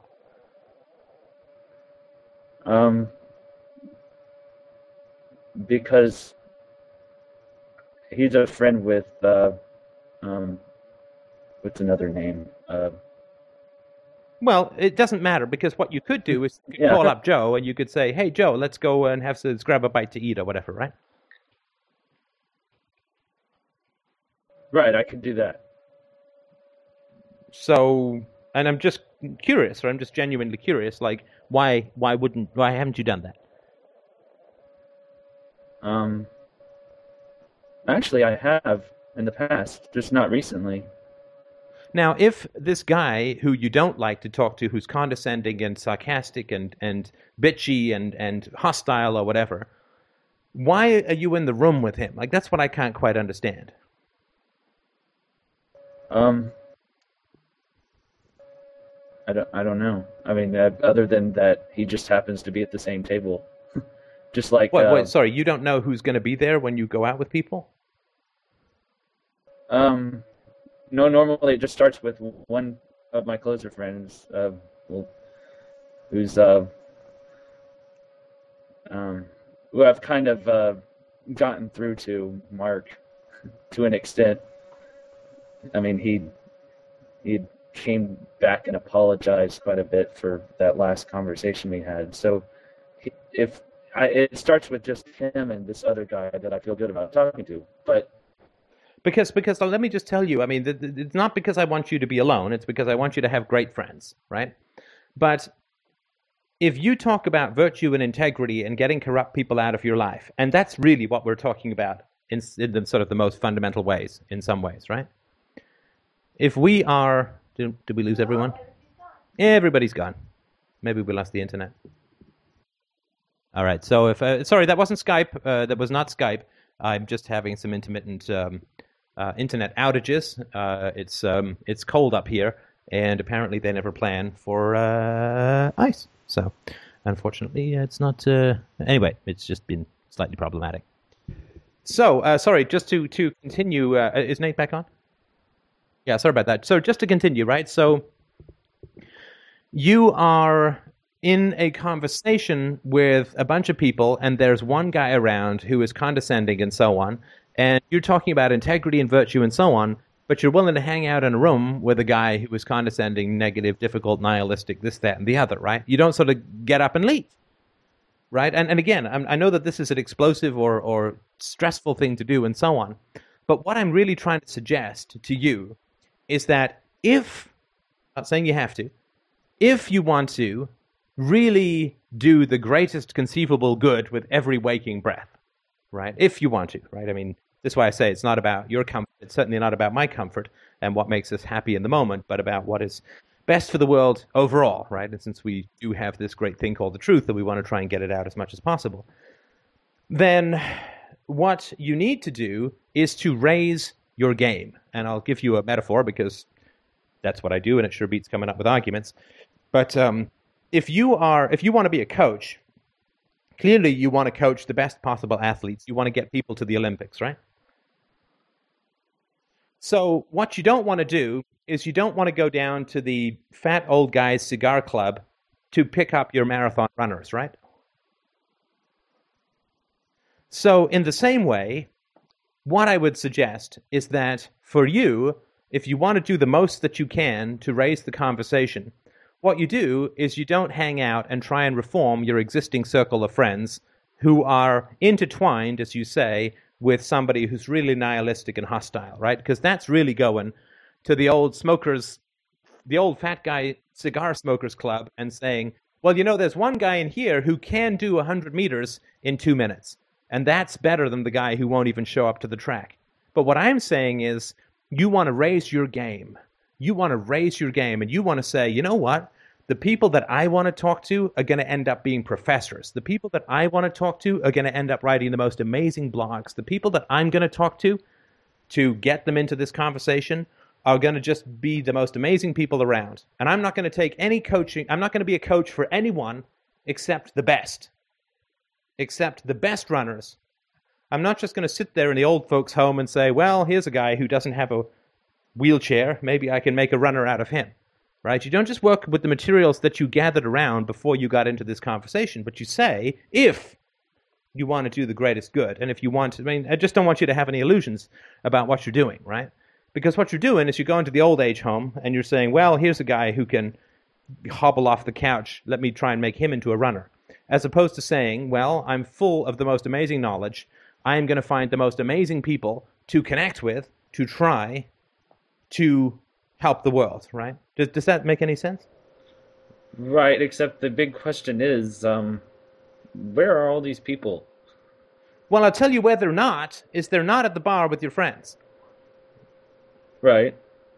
Right, it's like a friend of mine, he always complains about not being able to meet women, right? And then when his mom was alive, he'd go down every night to his mom's place because she'd make him food, right? She'd cook his food, right? And this guy I know, when I was sort of telling this story, he said, well, that's interesting because, he's saying, well, I can't meet any women. And he said, where there aren't women is your mom's place. Right? So no matter what you do, it's not there that you're going to meet the women. If you go to your mom's neighbor's place, maybe there'll be a woman there. But where your mom is, who's like 75 and she's got her old biddy friends and so on, there's no women there. So the first thing to do is to recognize that there are no great budding philosophers in your friends' groups, right? Okay. Is that unfair? No, it's not unfair. It's just that I don't know where else people don't hang out at the library anymore. We have the internet. People don't... Sure, people hang out at the library. I go to the library. I see people there all the time. What do they do there? This is just a possibility. You don't have to do any of this, right? But if you're going to go drinking with... I just don't want you to get stuck in the null zone. If you're going to go drinking with your friends, don't imagine you can turn them into great philosophers, right? Because it's just not going to happen. They're not you. They're not me. It's not going to happen. Right. And so if you're going to go out drinking with them, that's fine. Go out and go to the bar and shoot the shit about sports and the weather and whatever, right? But what you're going to the old age home saying, I'm going to get me a great runner. I'm just saying, no, go to the old age home and talk about gout and, arthritis and whatever, right? But what you're doing is you're going to the old age home saying, I'm going to make one of these people into a star runner. Right, that's not going to happen. Yeah, and you say, well, if I don't go to the old age home, where am I going to find the star runners? Well, the first place to go is anywhere except the old age home, right? Right. And I don't know what that looks like, but I sure know that as long as you're going to the old age home and imagining you're coaching any kind of real runner, you're never going to find a real runner. That for sure, right? Right. it. Yeah, there aren't. Right. It's the problem lately. It's like I know where not to do things.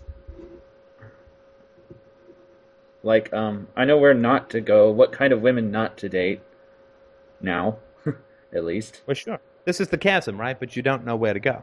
Right. Yeah. No, and this is why the world is so hard to set free, because we all face that problem, right? I've let go of the ship that was sinking, and now I'm just stuck out here in the ocean, and sometimes that ship that was sinking looks pretty good, right? Right, it does. Right. But the problem is that you're still on the ship that's going down, right? In fact, it's kind of underwater at the moment, right? So you're still out Right. there philosophizing with people that you chose before you were interested in philosophy, right? Right. So you're kind of cheating, right? You're kind of cheating on them. I am. It's like you bought a hearse and you're trying to turn it into a Maserati. I have. I'm. Yeah, you came to these people when you were not healthy, and now that you're much healthier, you're trying to make them healthy, right? Right, exactly. Yeah, don't do that.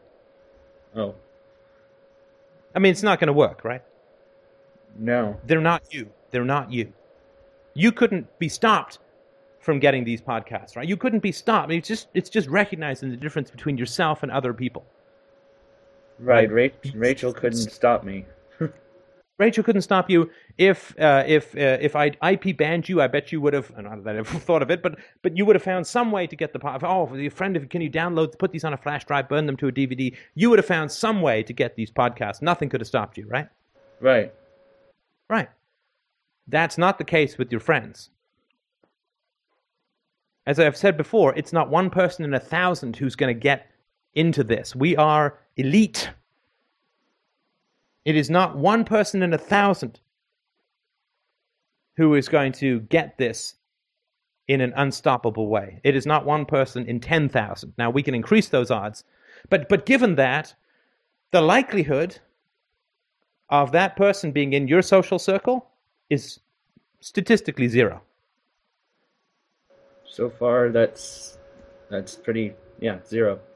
Right, and I'm not saying you can have this social circle, but just don't imagine that you're going to be able to turn it into you, right? Right. This might as well be my my golf team or something. Or Yeah. I mean, Christine and I met on a volleyball team. I never mentioned politics or philosophy once. Right. I didn't bring it up. I didn't bring up a stateless society. That's a work people. That's We're right. getting some really interesting background noises here. I don't know if other people are hearing them, but if you're not talking, if you could mute your mic, that'd be great. That was my phone. Sorry. Oh, okay.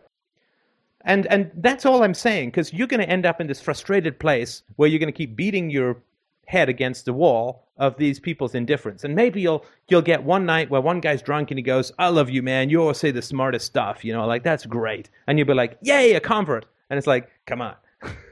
Just because a guy fell down the stairs doesn't make him a runner.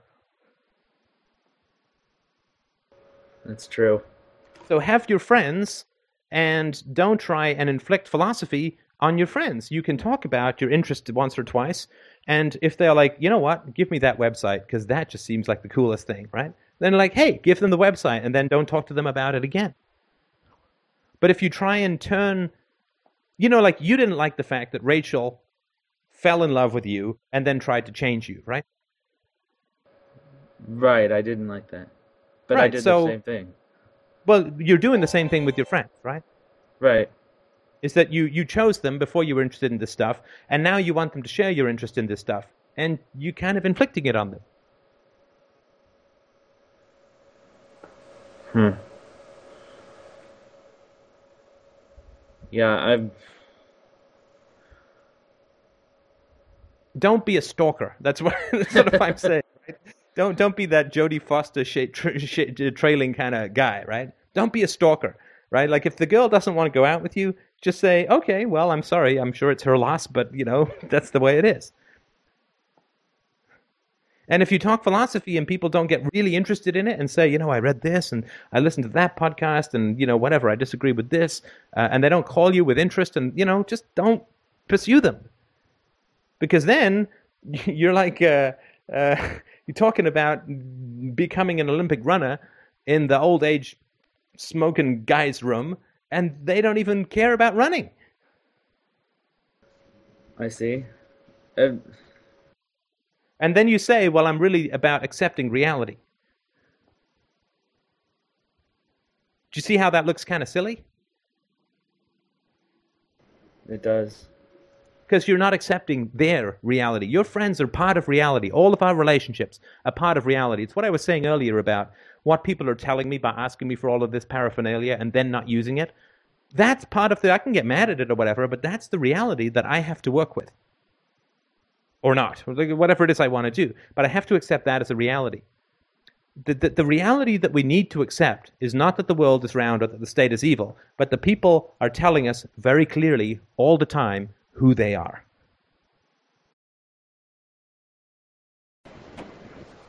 Man. And there's these ideas that I know Christina has mentioned, taking classes or going, taking classes I think is one of the only suggestions that even came close to an idea, for me at least, that's plausible, because I don't like sports, so I'm not going to go join a sports team. I mean, I hate sports. Yeah, you could try a walking club, right? Then you get a long time to have a conversation with someone that's not loud, right? Well, it's not in a loud place. But the thing is, right, your friends are like Ron Paul to you. What do you mean? Because if you think that you can turn your friends into philosophers, you're not going to go and look for philosophers, right? That's true. It's the fantasy that we can attain something that we can't, that it gets us most stuck in life. If I can only get my girlfriend to be nicer to me, this is going to be a perfect relationship. But once you accept that you can't make anyone be nice to you, they either have a heart and a soul and empathy or they don't. You can't make someone be nice to you. If we have this fantasy that we can make other people into that which is convenient for us, then we go down with the ship, right? We waste our time. We can waste years, decades of our life trying to turn people into that which is convenient for us.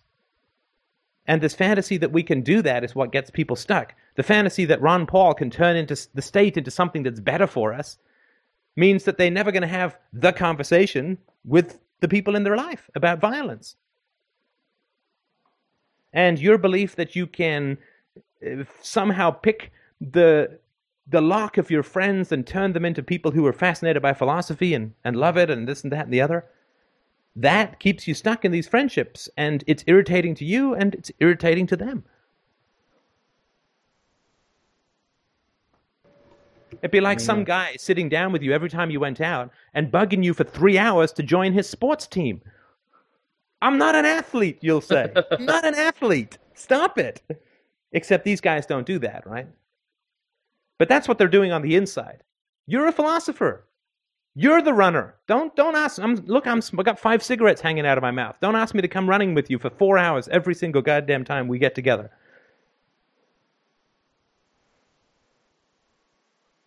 Crap.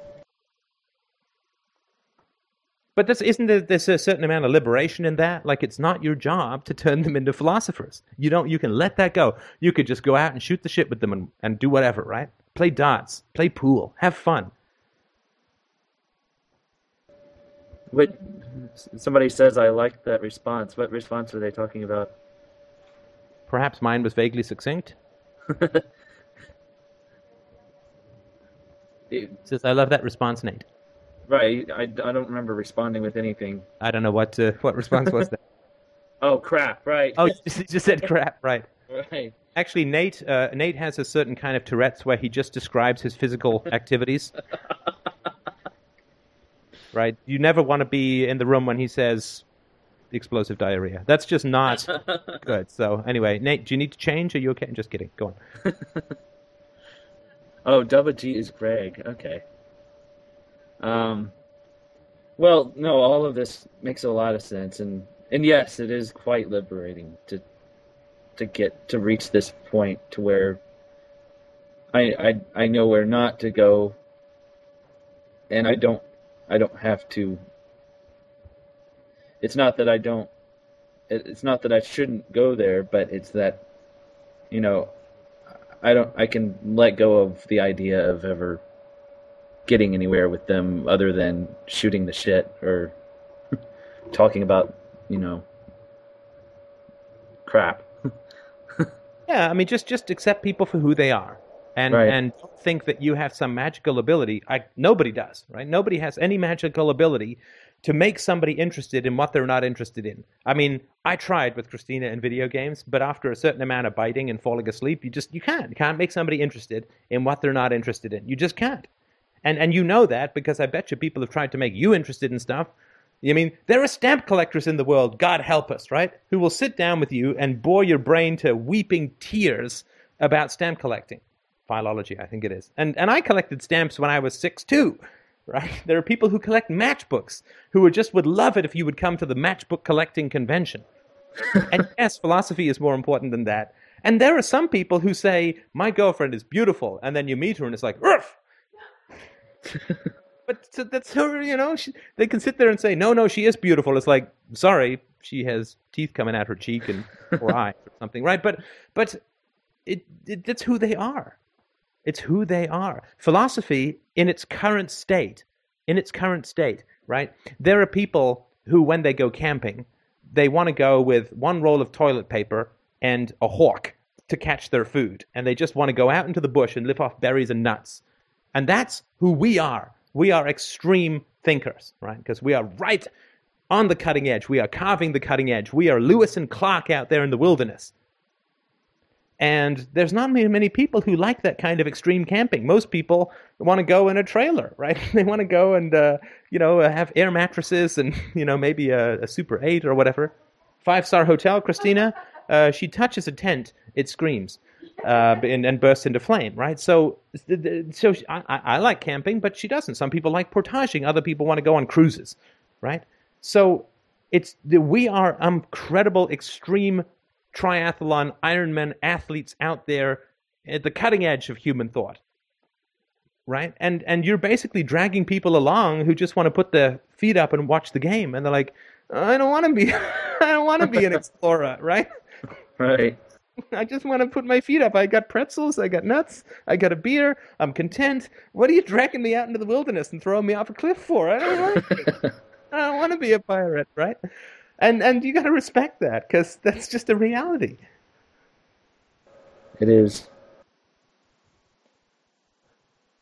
Yeah. Wow. Well, you've given me a lot more to think about for this week. It's like every week I get once a week. I like to do it. So right. Like I just want you to be happy in your relationships, right? And just accept reality. These people are not philosophers, and there's nothing wrong with that. The nihilist is an asshole. I'm totally fine with that. But he's going to be a nihilist, right? And you're not going to be able to change him. You're not going to be able to change him. Recognizing where we have no power is having power.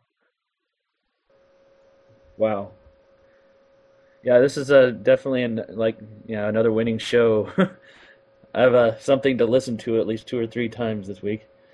Excellent. Okay, well, listen, I'm glad. Let me move it along in case anybody else has questions or comments, so we can go back to the howling wilderness of people who face planted on their keyboards and are currently dribbling. Unca B? Unca Burning Bee. Go ahead. All right, thanks a lot, Steph. I'm actually headed to dinner real quick, or not dinner, but we'll go watch The Tin Man with a friend, with Maisie. Fantastic. So, no philosophy. No philosophy. No philosophy. So have fun. All right. Okay, bye. Bye. Oh, Bobby. Well, I watched the Against Me video, and I was really impressed by it.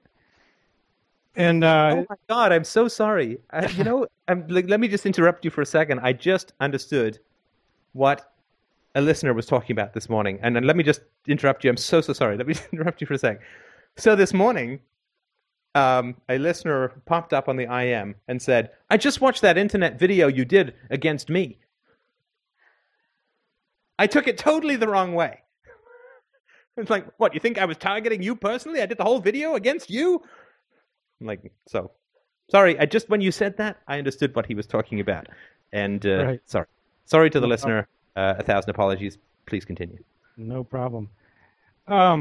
I've been listening to your podcast since about May of this year. I think I've listened to roughly 600 of them. And it really wasn't until that video that I really got that it's people in general in society who support the morality of the use of the initiating use of force, from the state. And so I'm just kind of wondering, if after all 600 podcasts, it took until now to really just finally really get that if I were to, get into conversation with someone and kind of spring that question on them, I mean, for me, let me back up a second. For me, that video, the Against Me video, was a real kind of awakening, red pill type of experience. And I wonder if it's really kind of fair to spring that question on someone who really hasn't really heard much about this kind of stuff. And I even wonder if I could even trust their answer, even if it was yes. I do believe you should be shot. I don't know if this is all, for me anyway, this is such a fundamentally radical path, or fundamentally different from what the state of the world is. And to kind of spring that question on someone and take their answer at face value, I just don't know if and this is kind of a theoretical question, but I wonder if I could even trust their answer if they haven't, even listened to one podcast, to my 600. Right. Now, did you listen in sequence? I listened in sequence to around 4 in the 400s, and then I started listening from the 600s, and been listening to a lot of the later ones lately. So, well, yes. All of the answers are in the 500s. No, I'm kidding. So you listen to 183 is the one where I sort of really do talk about how libertarianism is about your relationships and this and that and the other. There is I had to with the video that you're talking about, I had to tone it down quite a bit because there's such an intensity in eye contact, even on a little YouTube screen, right? There's such an intensity in eye contact that I'm guessing that it connected with you in a way that audio doesn't, right? So I didn't raise my voice at all during that podcast. It was just very measured, very slow, very calm in a way, right? And that has a way of bypassing the false self and connecting in a way that is very powerful. So that could be one of the reasons why it happened. Certainly, I have talked about the coercion of the state from the very beginning. As far as springing the question on someone, well, that's a loaded way of putting it, right? It's like some guy saying, well, I don't want to spring a proposal on my girlfriend. It's like, well, but yes, if she's like 2 weeks into your relationship, but there's ways of approaching a conversation that can reduce the tension that someone has about it, right? So the first thing that you can say is, this is some freaky shit I'm going to spill on you here, right? Or something less bad rappy, right? That you can say to somebody, this is a very unusual, but I think very true idea. This is going to shock you. This is going to freak you out. I'm perfectly happy for you to correct me if it's not true, right? But this is where my crazy-ass thinking has gotten me, and you can let me know. Like, you put them at ease that you're not saying this like it's self-evident, right? So the first person to say the Earth is round couldn't just go up and say, the Earth is round, because people would be like, what are you talking about, right? But if you say, I know the Earth seems round.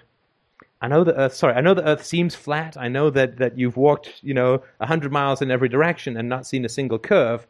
But I'm working, and here are the facts that I'm working with. The ship goes over the horizon and goes, we see the bottom and then the mast disappearing and then the pennant at the top of the mast. And, when you look at the curvature of two sticks put in the ground and the shadow and they're far apart, it indicates this. And if you look at the moon, it's round, and you look at the sun, it's round. And so I'm working, so you would prepare them for this radical departure from what they consider to be true without just saying, the state is violence. Do you agree? Do you agree? No, get out of the car. I'm not even going to slow down, right? I mean, that would be springing it on someone. But there's ways that you can prepare them for this. And doctors do that, of course. If you have a diagnosis, you'll be a little bit more gentle about bringing that kind of up. Sort of send an email saying, "Hey, cancer, you're together at last," right? So there's ways of doing it, but to be sensitive to somebody's listening, right? To be sensitive to somebody's listening is important. As far as trusting their answer goes, well, that's you're really asking.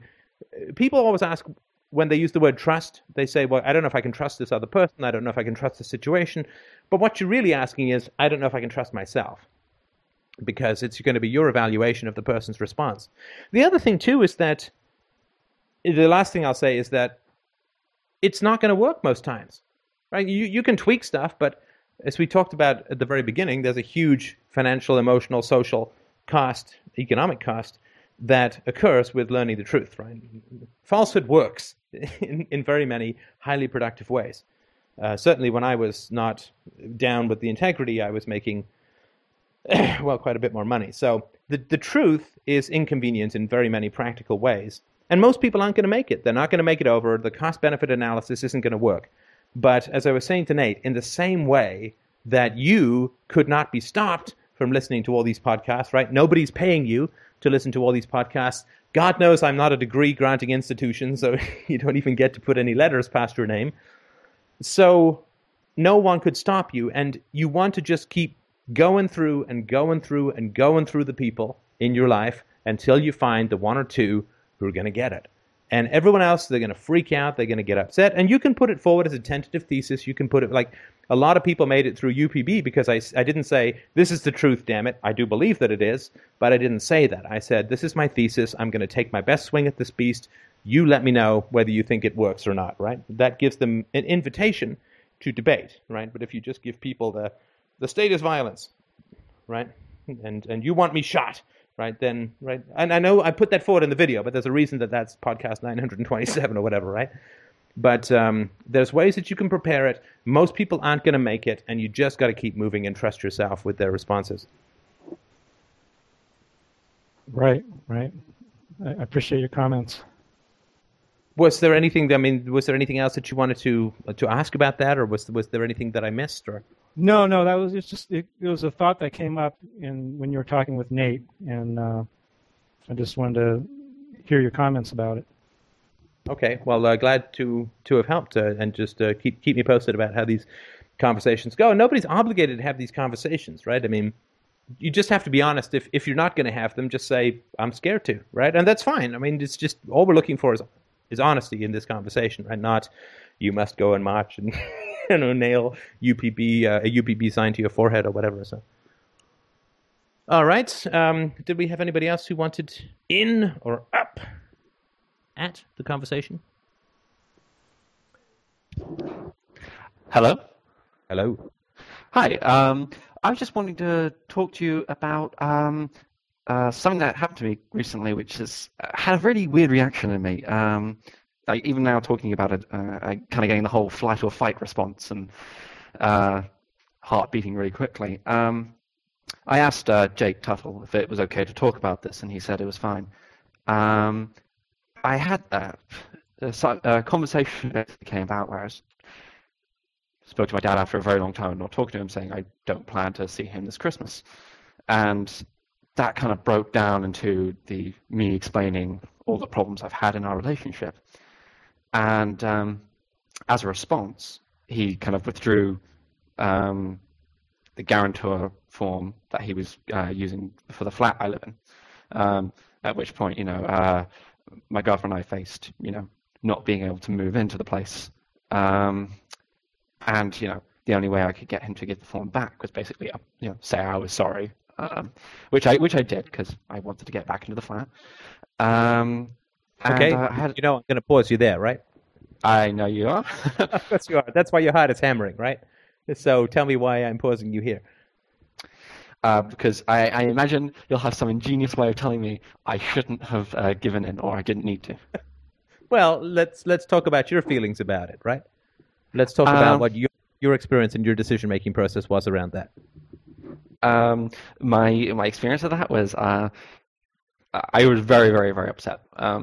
Not so much because I had to say some pretty horrible things to my dad, because they were true, but because I felt, that I basically caused us to be kicked out on the street and lose a lot of money in the process. Kicked out on the street, like you genuinely don't have any friends you could stay with for a little bit of time. You would literally be living on the street. That's true, but no, not like that. But because there's a reason that you're using those kinds of extreme statements, right? There is. Yeah, I mean, you're raising the stakes of, right? So you're saying, well, if I didn't cave into my dad, sure, I would be thrown out on the street, right? Yes. So that's a story, right? Because it's not true. You would not be thrown out on the street. What would happen is you wouldn't get to move into this apartment. That's true. And we'd lose our deposit money, which is a lot for us. Right, and you would lose your deposit money. And now that's for sure. You've gone through that. You know that for sure, because you can get deposit money back if certain circumstances change, like if you don't get approved for X, Y, and Z. Deposit down on a house. If you don't get your financing, you don't have to pay, right? Right. For this, it was to take it off the market. We had to pay a certain amount, and if for whatever reason we didn't move in the end, they said they were going to keep it. Okay, yeah, I mean, you might be able to negotiate with them or whatever, right? So you might be able to find somebody else who wants the place and get them to reimburse you. There's options, right? That's all I'm saying, right? Mm-hmm. Okay, but there's definitely a financial hit for sure, right? Yes. And of course you want this flat, this apartment, so there's a hit in terms of your living space and so on. So you were weighing these two things, right? Yes. So what was it that your dad required from you? Did he require from you an apology for what you said, or did he require from you an admission that it was not true what you said? He said, basically, he said something along the lines of, "I don't see why I should put my head on the chopping block for you if that's the way you feel. I think you should say you're sorry." But sorry for what? He just said, "I think you should say you're sorry."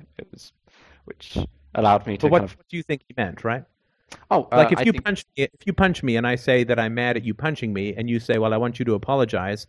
Well, what is you like apologize? Like I was wrong for telling you punched me because you didn't punch me, or I'm sorry that I don't like being punched, or like what is it that you're apologizing for? That's what I can't quite figure out. I think he wanted me to apologize for ever bringing it up. And because it didn't happen? Like, did he admit that it happened? No. Because I guess bringing it up offended him. Oh, so he wanted to apologize. He wanted you to apologize because it's bad to offend somebody else? Yeah. Well, no, bad to offend him. Well, no. See, offense is a global statement, right? Offense is a moral statement. Mm-hmm. Right. So I know, but I don't think he'd apply it that way. Well, no, he is applying it that way, right? Like I'm just trying to understand. Correct me where I'm wrong. But if I say something you did pissed me off, that's a personal statement. If I say that something you did was offensive, that is a universal moral statement, right? Oh, yes. So was he saying that something that you did was offensive objectively? I would suppose so, yes. It's hard to say because he didn't actually tell me why he wanted me to apologize. He just said, I don't see why I should sign this form. If that's the way you feel, I think you should at least apologize. And so I just said sorry. Okay, and in that moment, right, you could have certainly said, "I'm sure. Maybe I should apologize, but I'm not sure what it is I'm apologizing for." And I wouldn't want to just say the words, right? Because that's kind of insulting to everyone in the equation, right? Yeah, that's true. Like he might as well say, if you say Rumpelstiltskin or uncle, then I'll give you your deposit. And you say Rumpelstiltskin, it's just empty, right? It's meaningless. Mm-hmm. So you didn't ask him what it is that you'd be apologizing for, right? No, I didn't. And how did you feel when you were saying the word sorry for reasons you didn't know? To be honest, almost nothing. It was kind of like there was a moment of hesitation, but it was more like, I can be a bit weaselly about this. I can just say sorry because he's being. I felt very unreasonable. If he's going to behave that way and threaten me like in that manner, I'll just say I'm sorry, and then just go about doing whatever I want after that. Right. Now, do you know the primary reason that you apologized had nothing to do with your dad, right? I I'm not sure. Well, what do you mean? Well, the primary reason that you apologized was not to do with your dad, because you're not moving into the place with your dad, right? No. So why was the primary reason you apologized? Would it be the lovely lady I was moving in with? Well, of course, right? Of course. Because let me lay it to you on the line, and if she's around, she's welcome to join the conversation, right? But if I did that, Christina would simply refuse to move into the place. Okay. Right, because she'd say, wait a minute, you apologize to someone who abused you for the sake of a place that you want me to move into? Right, but we would only have that place because you got abused again.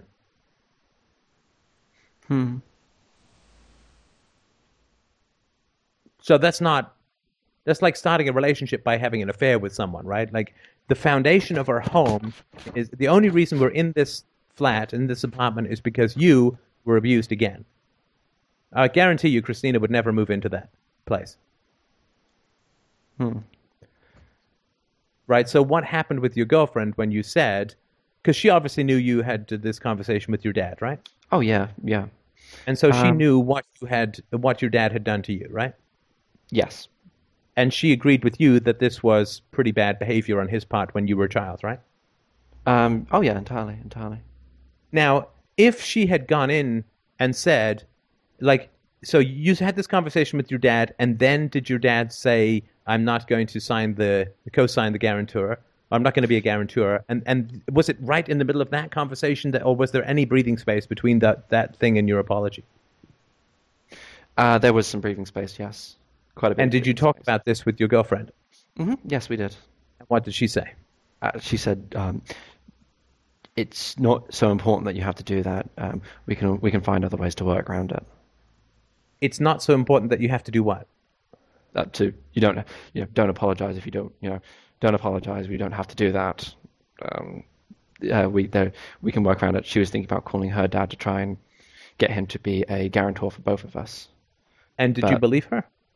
I did, but this is in part with what I was calling about is said Jake also offered to do that after I told him about the conversation and after I moved in because I was out of contact for a while, and he very kindly, really kindly offered to do that, and I immediately had the kind of same weird, panicky reaction to that, and it's kind of like I don't like that idea of someone else doing that for me.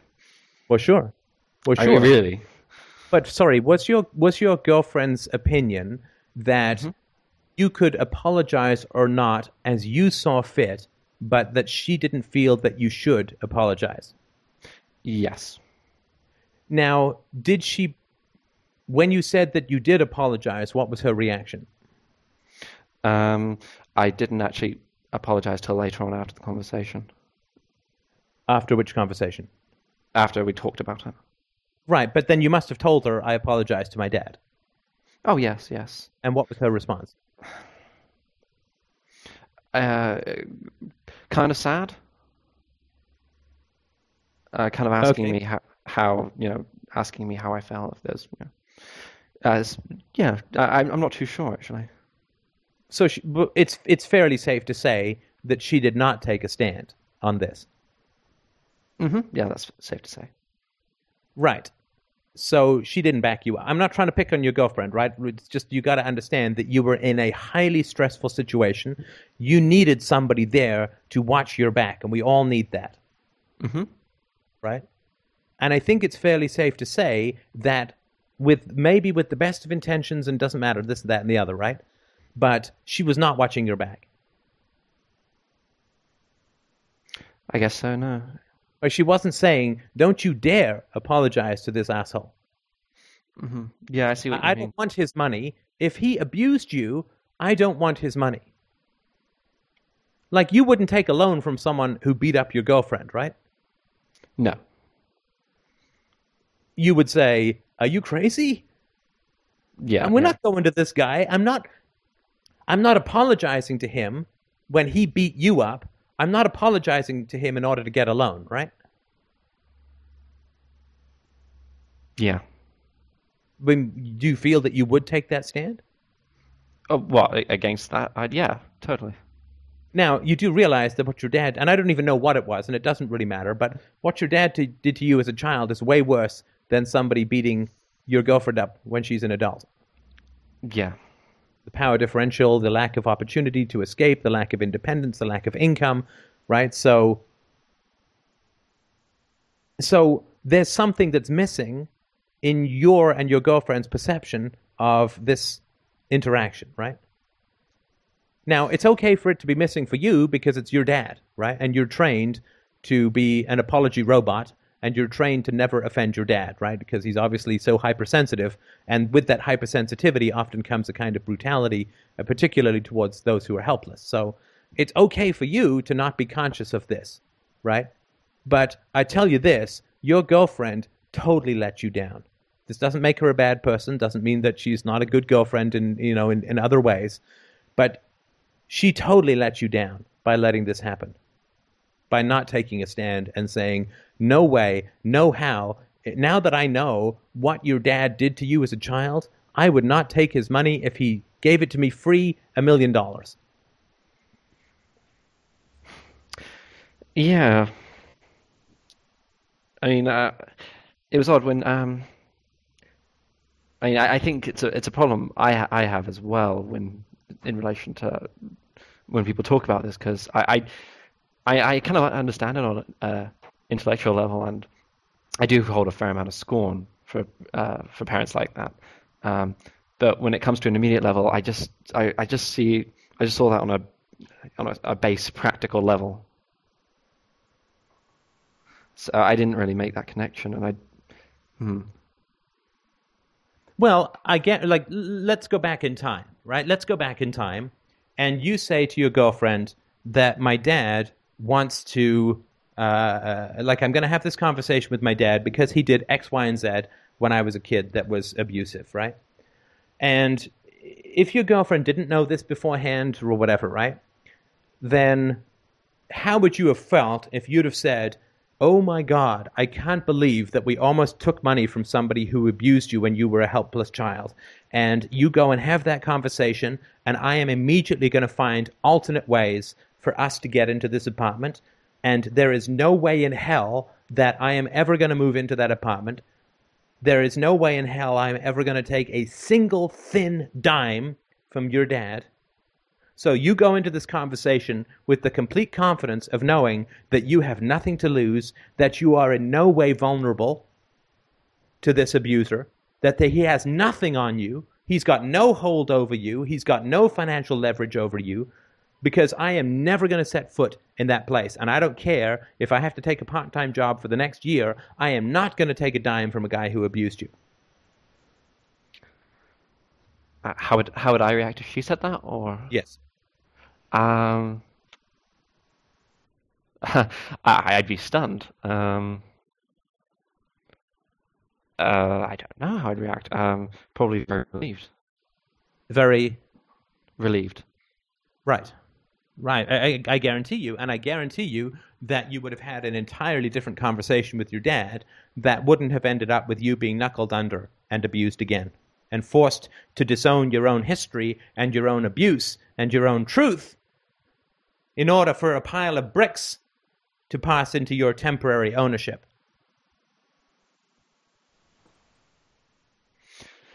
So I don't care about the flat. I mean, whatever. That's a complete inconsequential symptom of the real problem.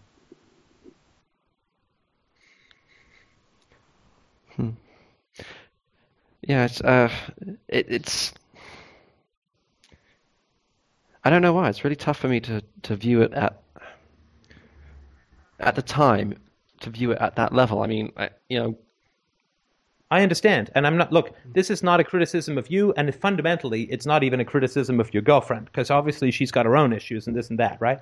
But it's not my job to figure out my relationship with my parents when I'm in a romantic relationship, right?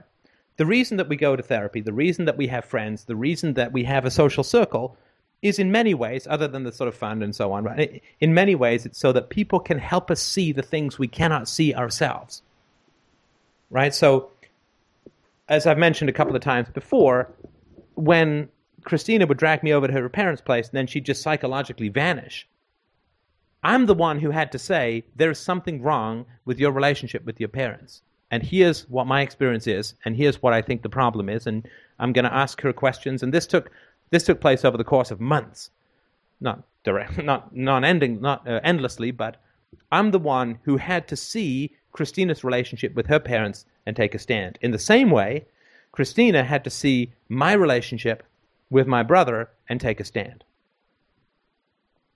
Because I couldn't. I couldn't take a stand with my brother.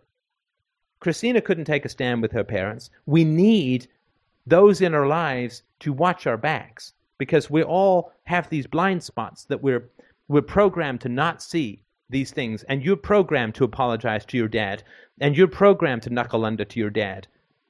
And everybody knows that because you were abused by your dad when you were a helpless child. So you are programmed to be a little obedience and apology robot for your dad. That's totally clear. Everybody who's not you can see that very clearly, including your girlfriend, unless she's the same way. And if she's the same way, then you guys have to work at getting this information out into the forefront of your relationship. And you have to look at this interaction, which ended up with you being abused by your dad again. Sure. I'm sorry to interrupt you. What do you mean the same way? Same as me? Yeah, if she is an apology robot for her parents, if she's there for her parents' convenience, right? If she herself was abused. I think you hit the nail on the head there. Because we both cut most of our family out except our dads, which is interesting. Right, so, and that's not surprising that she couldn't see in you what she can't see in herself. But you need to both see it in each other, and you need to support each other in avoiding this kind of humiliation and abuse in the present, right? Because this is going to happen over and over again until you get it. It's going to happen with bosses. It's going to happen with extended family. It's going to happen with your dads, for sure. It's going to happen with your kids, too, if you don't get this, right? And so you need to have this conversation, and you need to say, look, we completely screwed up here, right? You screwed up, and I screwed up. Now, I have some excuse in that he's my dad, and I'm programmed for this. And obviously, you have some excuses insofar. It's not a blame session, right? You have some excuses insofar. But we both know that taking this money was a really bad idea. I mean, you're entirely right, but it just on minor nagging point, it wasn't taking any money. It was just a guarantor. Yeah. I just but no, you're entirely right. You're entirely right. And in a sense, if it's going to cost you money in terms of your deposit, right, then it's just another way of looking at it, right? That it's going to cost you money, so it's like taking. But I agree with you, and you're totally right. So I'll try to remember the guarantor thing.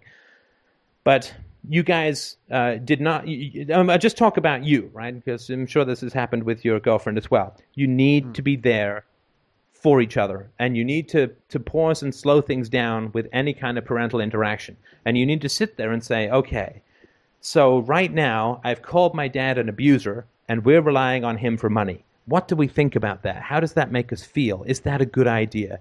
What are we willing to sacrifice in order to get an abusive person to have no power or less power over us? Right? And you need to sort of slow down these interactions with your parents, because it sounds like you're kind of trundling along on autopilot, right? Like, I'm mad at my dad, I'm going to tell him that. Oh, I need something from him, he wants me to apologize. Okay, I'll apologize. It's all so rapid, it's all so quick, right? You just blur through it, right? Yeah, it certainly wasn't the time I was planning to have it, but unfortunately he can get a very, very... reason I don't have many conversations with him is he can get very picky and questiony and naggy, and so it just kind of the conversation quickly went down into that direction. Now, was your girlfriend in the room while you were having this conversation? No. Okay, you can't be doing that, right? Because if you're up against an abuser, you cannot be alone, right? Because when you were a kid, you were totally alone, right? I mean, in regards to your relationship with your abuser. So you can't be having highly volatile conversations with somebody who has abused you without somebody who supports you in the room, right? So you need to kind of break that cycle, right? The reason that this occurred is because it was a reenactment of your childhood, so you need to do what you can to avoid provoking the same stimulus response that you had when you were a kid, right? Where you feel alone, you feel helpless, you feel like, well, I've just got to appease him and so on, right? You need to break those cycles. You need to break that habit by having different circumstances occur in the present, if that makes sense. No, that makes a lot of sense.